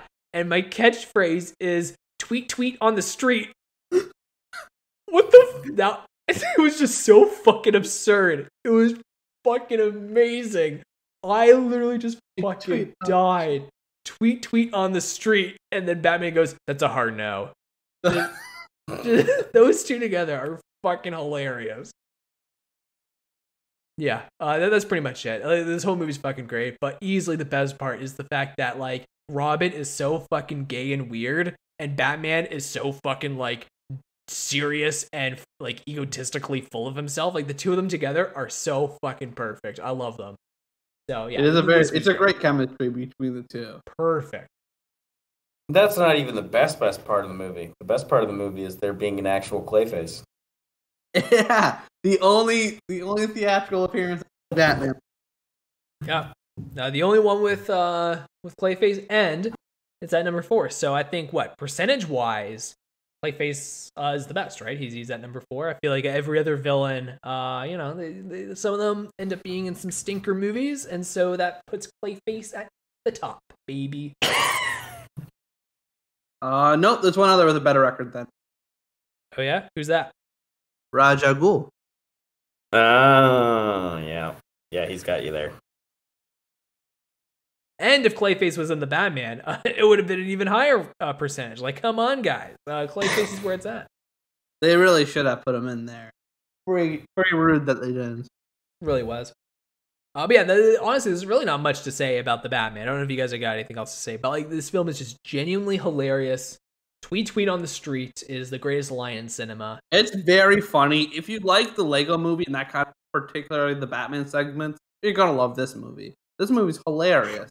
And it's the second of the Lego movies, and I think arguably the best one. It's this or the first Lego movie. They're both so funny. I would say the original Lego movie is slightly better, but this one's close competition. This film is great. The original Lego movie had that human element to it that just gave it a little bit of an extra spice. Well, this movie had Robin, and that was all the spice I needed, baby. I like how he put the outfit on. He was like, it's a little tight, just rips the pants off, so he's walking around in like underwear. Yeah, I love that. The second appearance of Batgirl in a theatrical movie, the only other one, he was okay. I don't think Robin had a single stinker of a line. Every line he said was gold in this movie. I fucking love that guy. Do you think we need more live action or theatrical appearances of Robin? Do you think Robin's gonna be in more Batman movies? I don't need him to be in it anymore. He was good in this, and honestly, I guess he's in 5. He's in 5 of them. Spoiler: I think Robin kind of sucks in every other movie he's in. I think Robin's kind of lame. He's only good in Lego Batman. Only good. He's good in Batman and Robin. What are you talking about? Do you see that rubber lips? Actually, that's true. I take it back. The rubber lips. How could I forget so quickly? And then when he bids on Poison Ivy, and he's like, "What money do you have?" He's like, "I'll just take it from you." Like, Brilliant. That's a Robin move right there. How soon could I forget? Man, I like how this turned back into a Batman and Robin discussion. Let's just talk about that movie for another hour. I think all Batman movies lead to Batman. I think so. Mostly because they're on to number 3. Top 3, baby. All right. Top 3. We're at top 3 here, and we're pretty much past all the campy, goofy movies. We're now getting dead serious, guys, with these final super 3 serious films. from here on out. Good. Lots of agreements. Nice and professional here. But at number 3, we have Batman Begins. And so I have it at number 6. Tristan has it at number 4, and Welling has it at number 3. Batman Begins, of course, the first in the Nolan trilogy. It's just a really great origin story for Batman. Really, 100%. Probably like the definitive origin story for Batman. I feel like we really don't need another Batman origin movie after this one. We kind of got it done here. It really just crushes the entire origin of Batman, and from start to finish, how he became the Dark Knight, and it does a really, really great job of it. And it's a fantastic, very well made movie. As always with the Nolan movies, cinematography and production design and everything is super top notch. I like this one a lot. This one is it's a really good origin story for Batman. And I feel like with the Nolan trilogy specifically, he does not cast a bad villain unless you're Quentin thinking of Anne Hathaway, which is she really a villain? We're not sure about that. But She wasn't really in that movie, at least. Yeah. No, in Batman Begin, you have Liam Neeson playing Ra's al Ghul. What a great casting choice that was. I don't know about you guys, but I don't think I've seen Liam Neeson in a bad movie at all. Well, no, sorry. I've seen Liam Neeson in bad movies, but they weren't bad because of Liam Neeson. Has Liam Neeson ever been bad in a movie? I've only seen this one on the Taken movies, maybe a couple. But I do like him. I've seen it. Oh, he's a fantastic actor, and I think this was the perfect casting for the character. I felt like he knocked his performance out of the ballpark. I feel like this movie was, as you said, a great introduction into the Batman story. I think it's the best origin story out of any Batman movie. So this one's a real good starter to what ended up being a really solid 3 movies. Yeah, I'm not really a big Liam Neeson fan, but to be fair, he's not really a big Quentin fan. He doesn't really do movies I like, so that's really. He mostly is like just straight action movies. Yeah, most of the stuff is just pure action movies. Scarecrow, he was also fantastic. Oh yeah, also fantastic. Like I said, I don't think And there's been a Scarecrow bad is so villain. cool in this movie. I think this was the only. I guess Scarecrow was another one who beats Clayface for villains with records here. For you guys, not for me. And for us, and not for you. But Scarecrow was fantastic in this movie. I thought it was a really cool interpretation of Scarecrow. Trying to be a maybe slightly more realistic interpretation of Scarecrow, Yeah. if you can really have a realistic interpretation of Scarecrow. I thought he was a really cool.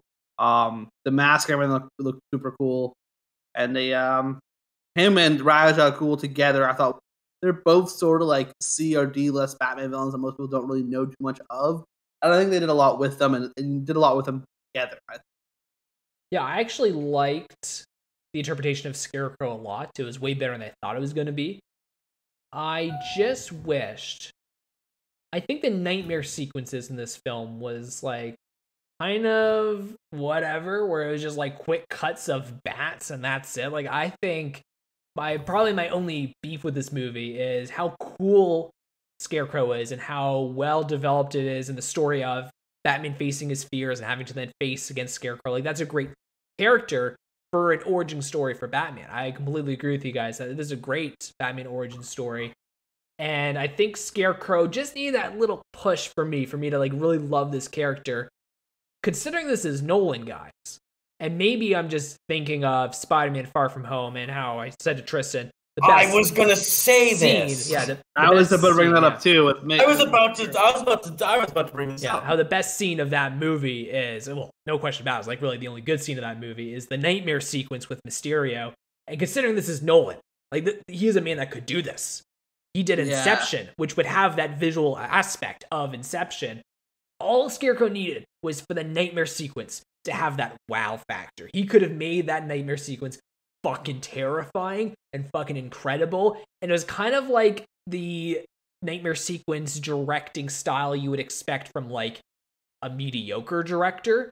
And it was one of the worst parts of the film. And considering this is Nolan and how great he is, and obviously we fucking love Nolan, I kind of walked away from the movie just thinking, man, this could have been a top 3 movie for me. Like I have it at 6 because I like the movie, but it didn't have that thing that made me love it. And I think the nightmare sequence is what it needed. It needed to have that fucking moment, and it didn't have it. I agree with It's a good you. time. There was a bit of potential. It could have been better. It wasn't bad. It was still a great scene, but it could have been the potential there. You could have gone off the rails. Right? Yeah, I did. yeah. Really push the boundaries with it, but then they did played a little. I was about to drop that Spider-Man Far From Home bomb and blow your mind, but apparently you did it yourself. Yeah, he already blew his own mind there. And this is an earlier Nolan, right? So maybe if this was like, maybe if Scarecrow was in The Dark Knight Rises instead of Bane, like at that point in his career, he probably would have had like that great moment. I think he would have pushed it a lot more for sure. Yeah, this is his first Batman movie. It was a little safe. And I am going to assume since this was his first Batman movie, I don't know for assume Warner Brothers is. Yeah, did he have as much creative control as he would now? That's a good question. I'm not. I sure. doubt as much as he would now, but now he can do whatever. Yeah, definitely not as much now. But like, did they maybe tell him to just play it safe with the Batman nightmare sequence? No, but also could have been a budget constraint at that point too. I That's doubt fair. they would give him unlimited money like they do now, basically, right? Yeah. So it's hard to just complain about what ifs, but man, I thought the nightmare sequence was extremely underwhelming, and I thought that should have been the best part of the film. Like that's where like a movie can shine. But as a whole, I have it at 6. I think this film is great. I agree with Tristan. For an origin story about the birth of Batman, this is probably the definitive version. Like this is. Yeah, I hope they don't do it again. They don't need to do it again. No. We got it locked and done. Yeah, it is really good. Yeah, it's as good as I don't know how you can make a better origin story. All right, so we can move on to number 2 here, and I don't know if anyone's been keeping track. Yeah, I don't know if anyone's been keeping track, but the top 2 is all of our top 2.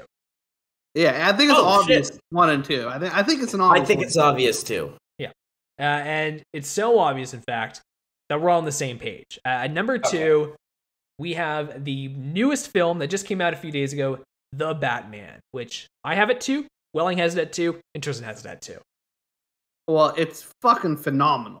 It is. Yes. I didn't think that we would ever get a movie like this close to being as good as Batman. You know what I mean? Like Batman already had one Now they have a second, just absolute like masterpiece. It was phenomenal.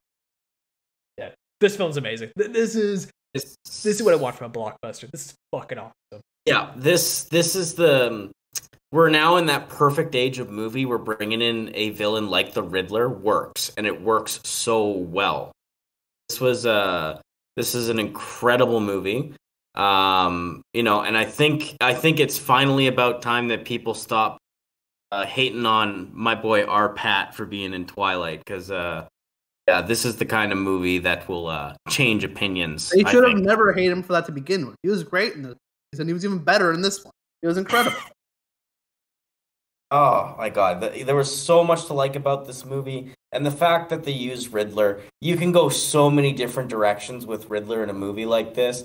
Just the amount of you have so much creative ability with a character like the Riddler, where you can take a movie story, and the way that they did it was quite phenomenal. I really enjoyed this. Yeah, so for those listening, we're not going to get into spoilers just yet. We'll really just give brief thoughts like what we're doing right now. The film is just, if you haven't already seen it, you should go watch this. For me, I don't know if you guys saw my post on Instagram. Like, this is, I think, my favorite blockbuster I've seen in 3 or 4 years. Man, the action sequences were incredible. The mystery to it was incredible. The look of the film was great. Every performance was just absolutely fantastic. Like, I don't think there was a single role that I thought was kind of a snoozer. I thought the Penguin was a fantastic version of the Penguin, where he's kind of just like this guy running a club. Like, I thought he was great. Catwoman's awesome. Batman's great. The Riddler is fantastic. Everyone performed exactly how they should. Even Gordon, I guess he wasn't commissioner yet, right? But even Gordon, I thought he was the best Gordon we've had. I know that might be a hot take because people really like Gary Oldman in the Dark Knight films. I love this version of Gordon. I really liked both Gordons. This Gordon was fantastic. This was probably the most important Gordon we've had. Yes. He seems to be in it the most in this one. He was a real the second main character. He was in it a lot. Yeah, and I think that's why I really liked him. He was so little. He was a perfect side character for Batman. How he really was the one good cop that we could trust on this journey. Like, he was like the second hero, and I thought that was great. And that's always sort of been the story with all bad cops except for Gordon. I think this movie did that one, showed that really well to the audience. So it did Gordon's character a lot of justice. He was awesome. I think the Penguin might have been my favorite character. Like, what a fucking sleeper pick. I love how they did the Penguin, but the Penguin wasn't really even like, he very much was sort of just this mob boss kind of character. He was, I'm trying to get into the spoilers here, but he wasn't like a main antagonist. He's very more of an independent. He did what was best for him. He wasn't out to get Batman or destroy Batman. No. He was just looking out for himself 100%. He was this mob boss who didn't give a fuck. And I think this movie also did a sort of side Batman characters who have appeared in other Batman movies, particularly the Dark Knight trilogy. Falcone and Mulroney. Mulroney not actually seen in this one, but talked a lot. And Falcone, of course, is a decent, important character in this one. I think they introduced them really well. So the crime bosses of Gotham City, which if you read the comic books or have seen all the other movies and pay attention to the background characters in them, they are important mob bosses and crime bosses of Gotham City. And this was really less than a Batman movie. It's more like a gritty crime thriller set in Gotham City. Yeah. And using all the characters in Gotham City for this gritty crime thriller that's set in, and it was fantastic. Yes. It is a noir film, like a noir superhero film in a way. This is not your usual Batman movie. It is like a true detective kind of movie. Yeah. I don't even know if saying the Penguin is a spoiler, because I didn't actually realize he's in all the posters, so I knew he was in it. That's the Penguin. I guess like the Riddler would be more of a he didn't look like the Riddler poster. He looked a little different. Yeah. Penguin was. But yeah, I thought the film was just so much fun. Like, it was gripping. The score was amazing. The cinematography, fucking awesome. Like, man, I showed Tristan one of the shots that I saw on Twitter. That same shot when we were walking up the theaters, I'm like, Hayden, easily best shot in the movie, and I said that exact shot when we were walking out. And me and Hayden were both talking about how great that shot was and how awesome it was. Like, we loved that shot. That was my favorite part of the movie too, for sure. Yeah, have the single best car chase scene in a Batman movie. Oh, yeah, it was so good. And there's some great car chase scenes in Batman movies, and so it's saying a lot to say this is the best. This one was fantastic. Oh my god. All right. I do want to quickly just lead into spoilers here for a second, or you guys got anything else to say to convince people to watch this? Oh, they've already watched it. They'll watch it. It's incredible. Yeah, they'll watch it. But if we're gonna talk about, are we doing spoilers now or? Okay, yeah. So anybody listening, if you don't want to get spoiled, if you haven't checked it out yet, pause the podcast, go watch it right now, get your ticket. I mean, it's obvious what the number one movie is at this point. You already know what the number one movie is. Or you can skip like 10 minutes if you want us to discuss The Dark Knight. But exactly, you know what's going on. Go watch the movie first, come back, and enjoy your time there. But yeah, let's quickly get into spoilers. So we can talk about the best shot in the movie. Easily the best shot in the movie. Very end of the car chase. Yeah. When Penguin's car flips over and you see the Batman walking up from behind the Batmobile and the flames. But of course, Penguin's upside down, so the camera angle is upside down. Yeah. And I mean, and that shot was in the trailer, so. Oh, okay. And he looked like a fucking badass. I don't watch the trailer. Oh, incredible. Yeah, no, that shot's incredible. It'll be interesting to see how the Joker plays in with the Penguin as main villains for coming movie. Yes, the Joker is very briefly at the end of this movie. Yeah, okay, yeah. Now we're in spoiler territory. Let me tell you why this film isn't like, not even close to Dark Knight level. Okay. I don't need to see the fucking Joker anymore. I just watched 15 Batman movies. All no, right? I agree. Even before this, we came talking about who we wanted to see.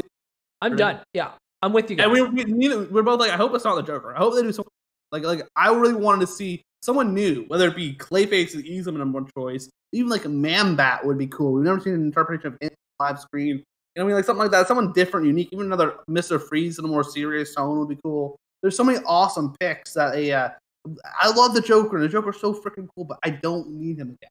I would love another Poison Ivy. That's probably one of my personal picks. Be another Poison Ivy.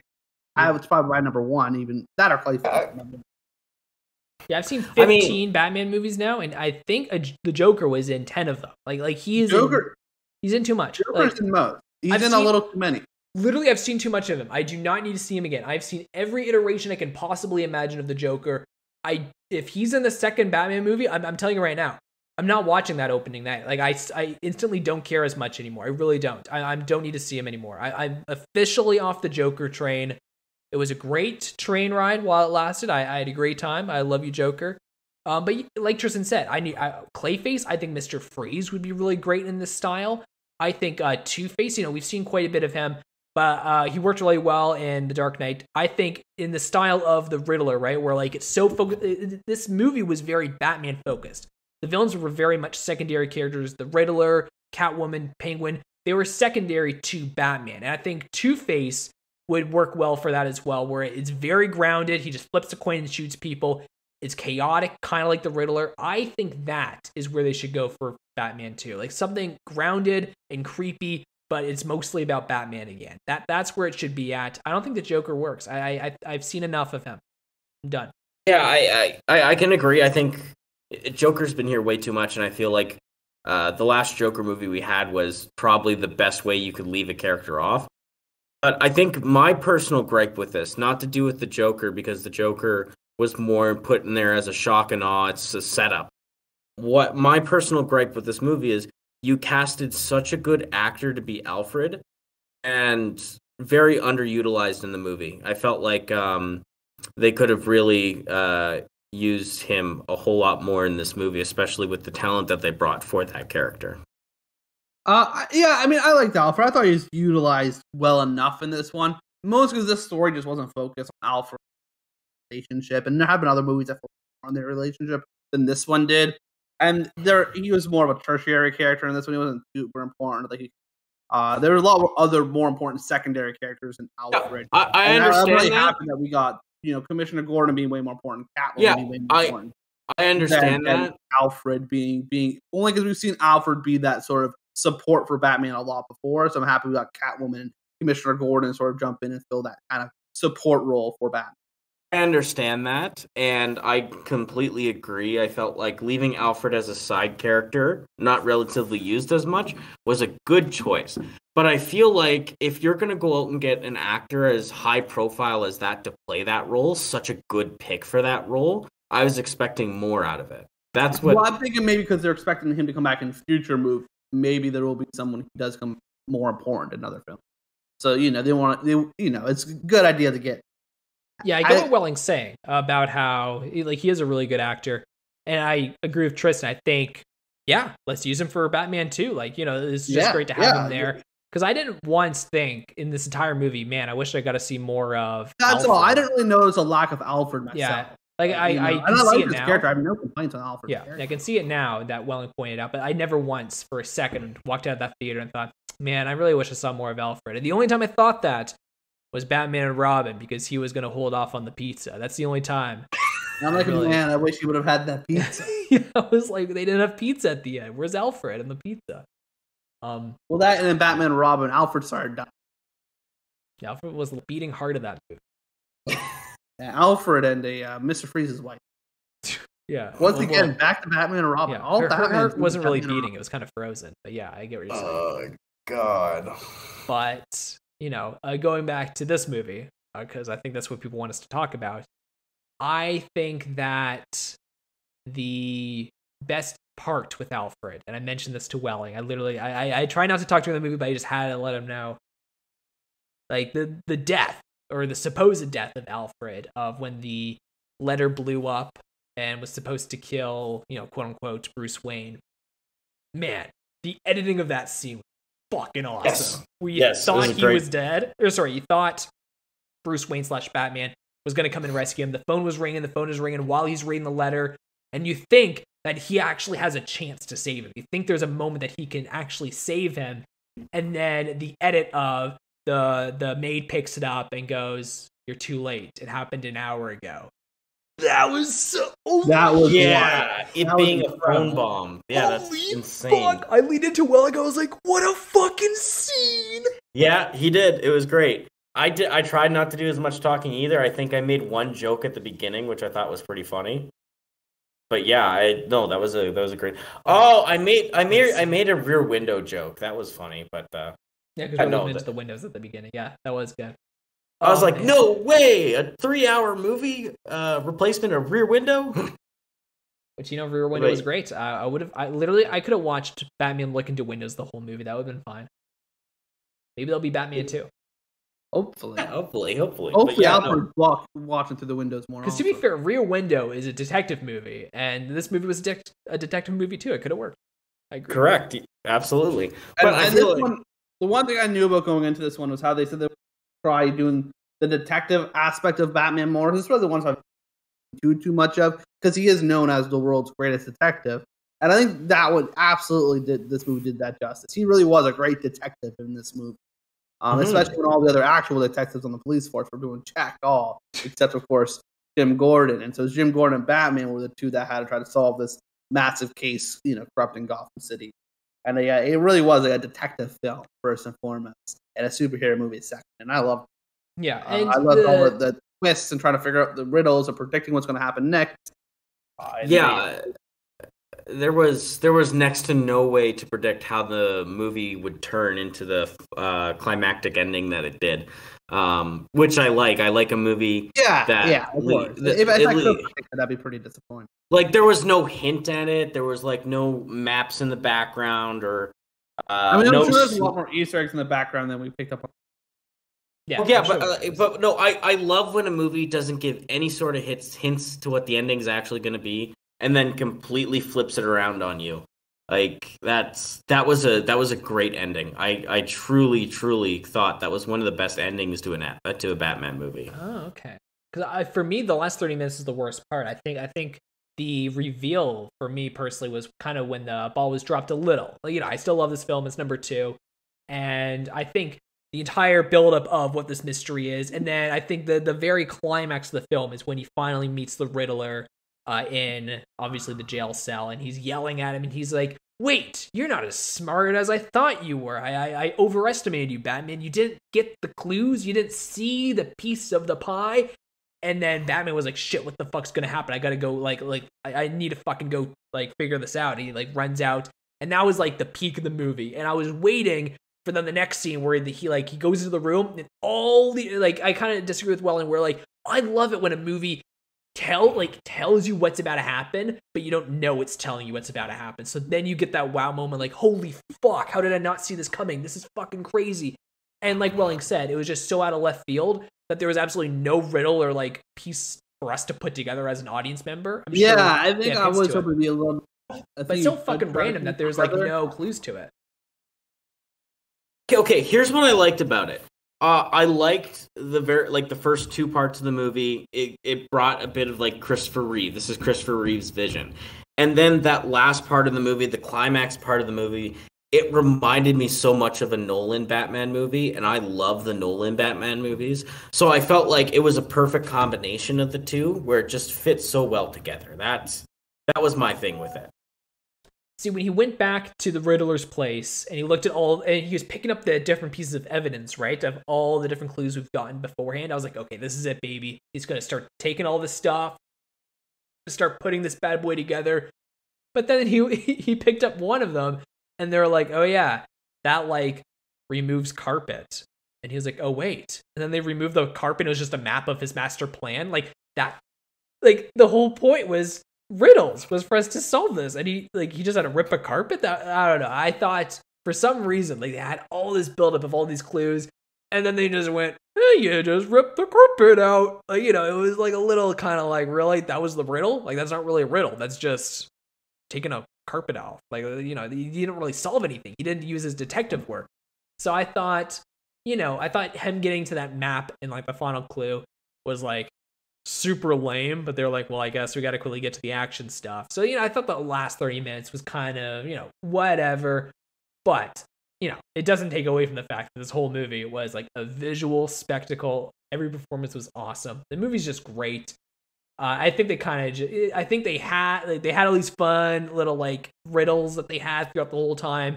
And then they went to the end. They're like, fuck, we didn't think of what the end riddle is. I guess we'll just take a carpet off and call it a day. Like, you know, it felt like they kind of just rushed the end idea.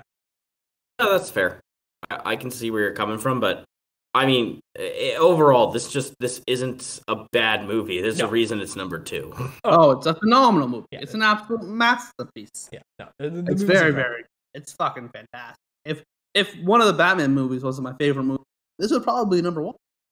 Yeah. Like this is still no taken away from it. Like an absolutely incredible film.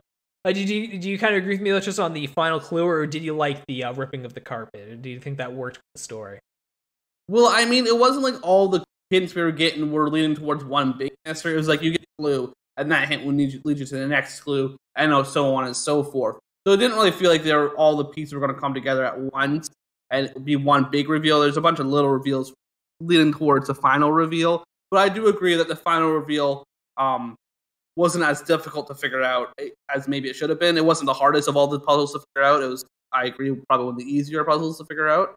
And so that, I guess, was a little lackluster. But it didn't ruin anything for me or wreck the movie by any means. So I was watching it and I think, oh, well, that sucks. You know, I didn't think, oh, whatever. I didn't even think about it. I thought it was cool. I kept watching. I enjoyed it. It didn't ruin or wreck anything for me by any means. I thought the movie was phenomenal. I think this is, you know, a near perfect film in my mind. Yeah, and I didn't sit there and thought, oh, well, that sucks. I kind of sat there and thought, that's it? Like, they just ripped a carpet off? You know, I agree that it was like the least complicated riddle, because it wasn't really a riddle. It was just, you know, taking a carpet off. And the riddler was like, you didn't guess it? Wait, what? You didn't rip the carpet off? Like, I don't know what you were wanting him to do there, Riddler. Like, it wasn't like it was some big clue that we were all missing there. He just ripped the walls apart. I'm sorry. The Riddler made it sound like it was this big clue that he was missing that we all couldn't see.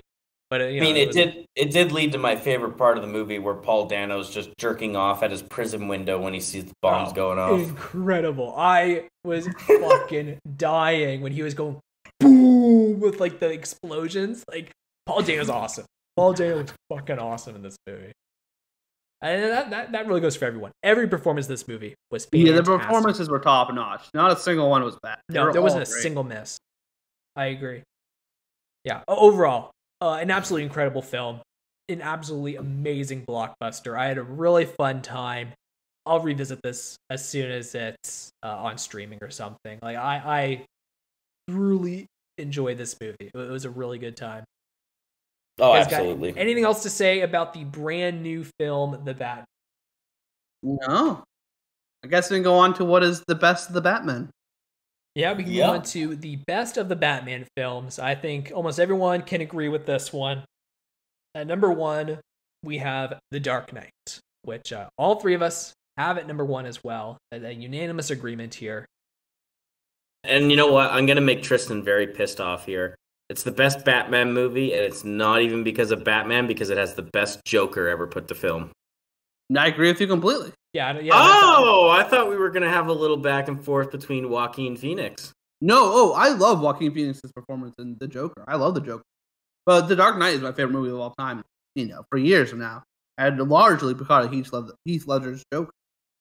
I think it's very impressive how many great Batmans we've had, and I think it's even more impressive how many absolutely outstanding Jokers we've had. We've had two, once-in-a-lifetime performances for the Joker, as far as I'm concerned. And that's very impressive. They were both so good performances. But Heath Ledger takes the cake for me. I love Heath Ledger's Joker. Absolutely love it. I do think in this movie that Harvey Dent, I think Aaron Eckhart's Harvey Dent gets a little sleeped on. It gets a little overshadowed because of Heath Ledger's Joker so good. But Aaron Eckhart is phenomenal as Harvey Dent in this movie, and I love him in it. Yeah, I agree with everything you guys said. The two villains are the standouts for me. Christian Bale's kind of whatever Batman. I think he's a very good Batman. He's very good. Great Batman. He's very good. But when I walk away from this film, every time I watch it, I walk away going, Two-Face and Joker are fucking great. Like they're every time I walk away, I'm talking about those two. They are both incredible. I love both of their performances. Every time they're on screen, I'm just eating it up. But really, it goes to show how perfect this film is. Like, this film is, 2 hours and 20-something minutes? Or maybe almost 2 hours and 30 minutes, really? And really, I don't think there is a single moment where I'm like, bit of a slog here. Except for, I guess, maybe, similar to The Batman. I think, the third act, it's a little dragged down with the two boat storyline, but really, yeah, if any scene feels a little, it would be the two boat scene, and that's saying a lot. The two boat scene is pretty fucking good. Yeah, if the two boat scene was in Batman Begins or Dark Knight Rises, it'd be the best scene of the movie. It's still a great scene, but in comparison to the rest of this movie, it's not on the same caliber. But maybe it's because we don't have either the titular villains doing crazy shit like always, so that may be the reason why, but it's a great movie. I think everything about this film is so much fun. Oh yeah, 100%.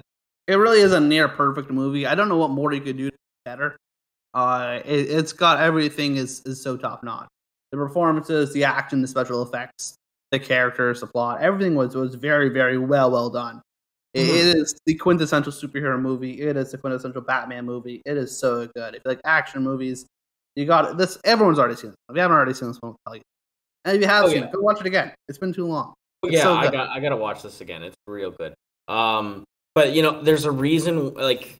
When people learn how to act and learn about character study and learn about understanding your characters, there's a reason why this movie is brought up. Is because not only did Heath Ledger play such a great Joker, Heath Ledger himself as an actor is such a good character study.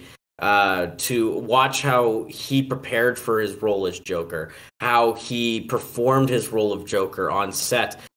It's just an incredible all-around performance by Heath Ledger. It's well deserving all the accolades he got, and it's such a shame what happened afterwards, because I feel like Heath Ledger would probably had such a more successful acting career after this movie. 100%. Well, he would have been Dark Knight Rises, and that would have really helped that movie out. So, he would have been awesome. Any movie just any movie afterwards. He would have been the next big thing in Hollywood if it wasn't for what happened. I fully believe that 100%, because this movie alone showed how dedicated Heath Ledger was to understanding his character and becoming his character, because he really became a real life Joker in a sense, and it was phenomenal. So obviously we all think this film is fantastic, but let me give you guys the age-old question here. Has the movie aged well? Because now that we are in the pandemic with COVID, we know for a fact, there is not a doubt in my mind that if you put a bunch of random people on a boat they would have pushed that button because they wouldn't even wear a mask for 5 seconds because it makes their breathing harder. You think they're not going to push a button to make sure they don't die? People are so fucking selfish. This movie is a fucking lie.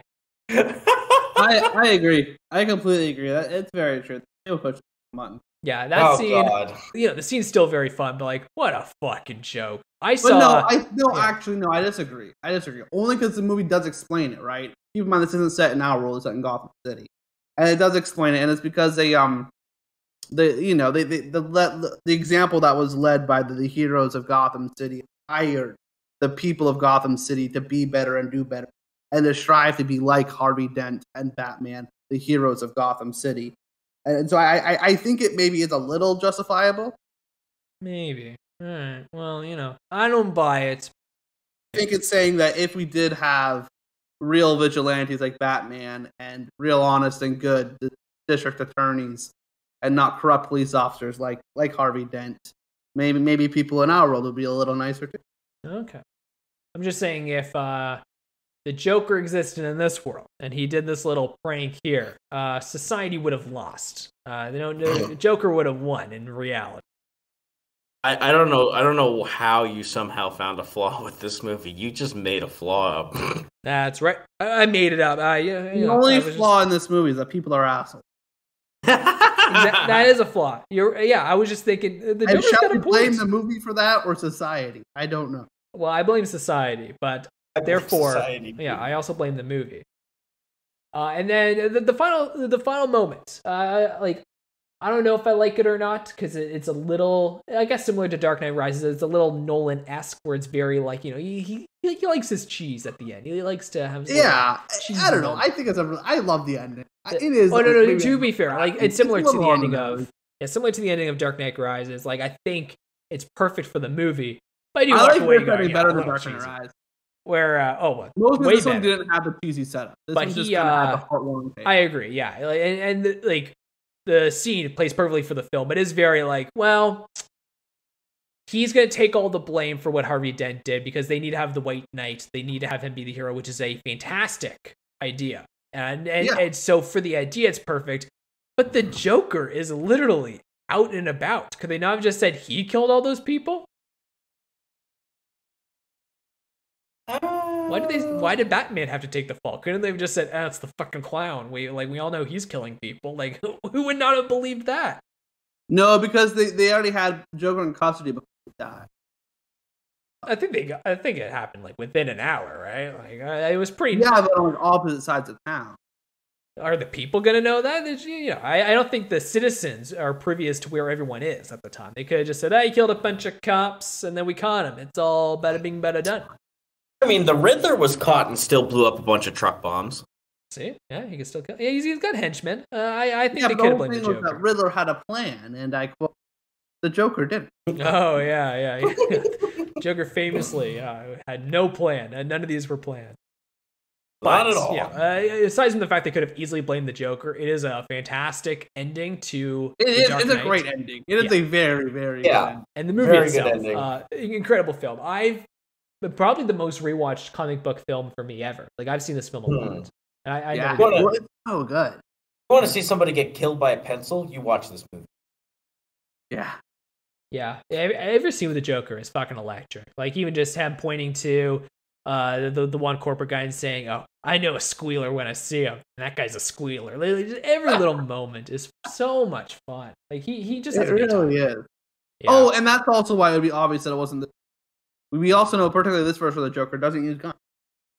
Oh, does he not? I guess I didn't think of that. Remember, we talk about it. He literally was like shooting the car when they thought Harvey Dent was Batman. He used a bazooka. He was shooting. Oh yeah, he'll pull out a fucking rocket. He won't use a fucking pistol. Tristan's like, well, if it's not a vehicle, he'll shoot. I'm like, that's not a big deal. Also, only if it's comically large. All right, he's not pulling out a handgun. He'll pull out a fucking bazooka. But he was shooting a gun before the bazooka. Yeah, but we do know that he likes to kill people with knives. He does. It took Jack Nicholson's handgun and took it up about 10 notches. Yeah. Now, to be fair, Tristan, if he didn't do any shooting during that car chasing scene, I would have believed that would have been a good point. That would have completely crumbled my theory that they could have blamed the Joker because Harvey was shooting with a gun. That is fair, but he definitely was. And even when Batman was about to run him over and he was like shooting the bullets in the air, going "Hit me!" Like, first of all, awesome scene. So awesome scene. Like every scene I can say with the Joker is fucking awesome. And he's just yelling "Hit me" because he wants Batman to snap. Fucking great. So good. It's a great movie. What can I say? For one, considering it's like a very long comic book movie, this is one of the few examples that I would give to say it should have been longer. Like I could have watched more of this movie. That's the thing. The actual timing of the movie doesn't matter, right? No. What matters is that there wasn't a wasted second in this film. Everything felt deliberate and fantastic. Yeah, length does not matter if it's justified. Like this film is Batman. That one was nearly 3 fucking hours. Yeah. All right, but it was so good. Yeah, and like this movie is like what 8 minutes shorter than Dark Knight Rises, and that movie should have been like an hour shorter, and this movie should have been an hour longer. Like really, yeah. Like the length doesn't really matter. Like those two are pretty much the same length, and I have completely different feelings on those films. Like this film it flies by. I've seen it probably the only movie I've seen from like the comic book genre at least 10 times. Like I've seen this movie plenty. I've worn my DVD out. I love it. Mm-hmm. It's a good film. Really, it's hard to top it. You know, the Batman did well. It was a worthy adversary. It's just hard to crack. It's hard to beat the Dark Knight. It's really tough. It's really tough when you have a literal masterpiece. Yeah, it really is. You know, this film, The Batman, will probably go down as one of the best blockbusters of this decade. Like it's incredible, but it's hard, like Tristan said, when you're up against literally the best comic book movie of all time. Like literally one of the best made movies. You know, it's tough. It really is. It's yeah, and it's my favorite movie of all time. I'm not saying it's the best, just my favorite. Yeah, it's definitely not my favorite, and I wouldn't even actually say it's my favorite comic book movie. I would put Spider-Verse above it, but like my favorite live action. Spider-Verse is really fucking good. And if anybody said this is their favorite comic book movie, you know, it's my second favorite. There's no arguing that. This film it makes sense. Yeah, it's 100%. Yeah. So me and Tristan have done both Spider-Man and Batman. I think we're both now on the same page that Batman is our favorite here. Oh, Welling, what about you? Would you say with the Batman and the Dark Knight, do you think this is better than Spider-Man, or are you more of a Spider-Man guy? But also, like, what's your favorite movie franchise and what's your favorite character? Those can be two different answers. Oh, me, it's close. The franchise and the character are like Batman better, but Spider-Man's easily my second favorite superhero and second favorite superhero movies. Spider-Man's my favorite superhero, but yeah, films, it's gotta be the Batman. It's really close. My favorite set of films between the two is Nolan's trilogy. I think just the standout quality between all three films, all the other film series that we have for Batman and Spider-Man, there was always one movie that was like, oh, that could have been better, or oh, that wasn't all that great. Nolan's three films were all spectacular. As a character, I don't know. That's hard. I think you get a lot more legacy. They both also have two of the best rogues galleries of villains, sidekicks. Yeah, it's they both have really great hard. villains and really great like other supporting, characters. It's really hard and it's really close, but all three actors for Spider-Man, I thought they all did a good job as Spider-Man. Where I feel like with Batman, a lot of the Batman movies focus on how good the villains are. There hasn't been one Batman movie, maybe outside the brand new one, and even then we talk about how much the Riddler is so good. But there hasn't been a single straight Batman movie where you could definitely say, hands down, that, hey, Batman was the best character of that movie, or, hey, that actor for Batman was the best part of that movie. I would say this newest one. I would probably say the Batman. Oh, yeah. Yeah, it's hard because Riddler did such a good Riddler, but I think this is the first one where you could point that out. Where with the other, like with the three Spider-Mans, Tobey Maguire played a really good Spider-Man, and you remember Tobey Maguire. Andrew Garfield was the best part of those two movies, in my opinion. and Tom Holland has revolutionized the Spider-Man character in a way. So I feel like consistency-wise, character has to be Spider-Man, but trilogy is Nolan's Batman. Yeah, well, that's everything for the Batman. I feel like we've done the two main superheroes. Is there any other franchise to really rank, Tristan? There's Spider-Man and Batman. Do people care about any X-Men? of the others? Yeah, I don't know if we'll ever want to do that, but maybe. the entire Avengers franchise. Yeah, MCU. I've done the MCU before. I figured, yeah. But it's been like that was the very first ranked I've done. So it's been a while. I don't have any of the the newest movie was Endgame. Well, I feel like you could probably wait a good bit, like wait for at least all of Phase 4 to be over, or maybe even like Phase 5 to be over. You don't really have to update anything. Yeah, I don't I really need to update with these 4 newest ones. Especially the thing I see, Tristan, is after we've done Endgame, we have done a yearly rank every single year since. So like you guys know our thoughts on the Marvel movies since then. That's true. We always have the Marvel movies. Yeah, so you don't know my thoughts, motherfuckers. That's true. I guess we want to get the Well Dog. We can do the Marvel one. And to be fair, what did Well Dog think of Eternal? The people need to know. Yeah. You know what? Does Welling think Cersei is someone he would have sex with? That's what people want to know. You know what? Eternals, it's not as bad for me as what other people thought it was. That'd be isn't it just worse than Dune in every way possible? Dune was better. Dune was so good. It was so fucking. Dune was better. I'm a huge Dune fan. If you don't know that. Did not know that, but now I know. I am now. Welling I didn't know knew that. Welling was the first person to listen to the 10-hour 2021 ranking. Oh, that's exactly, yeah. Yeah, he knows your love for Dune. He better. He knows my love for Space Jam 2: A New Legacy. No one has love for that movie. Well, someone on that podcast did. Someone did. Yeah. So, we'll do another, maybe X-Men when a new X-Men movie comes out. I don't know if there ever is one. Well, we'll see. But, we wrapped up the second superhero of these superhero ranking franchises. The Batman, Spider-Man, we're working our way through them. But if you haven't seen the newest one, go check it out, guys. And until then, have a fantastic day.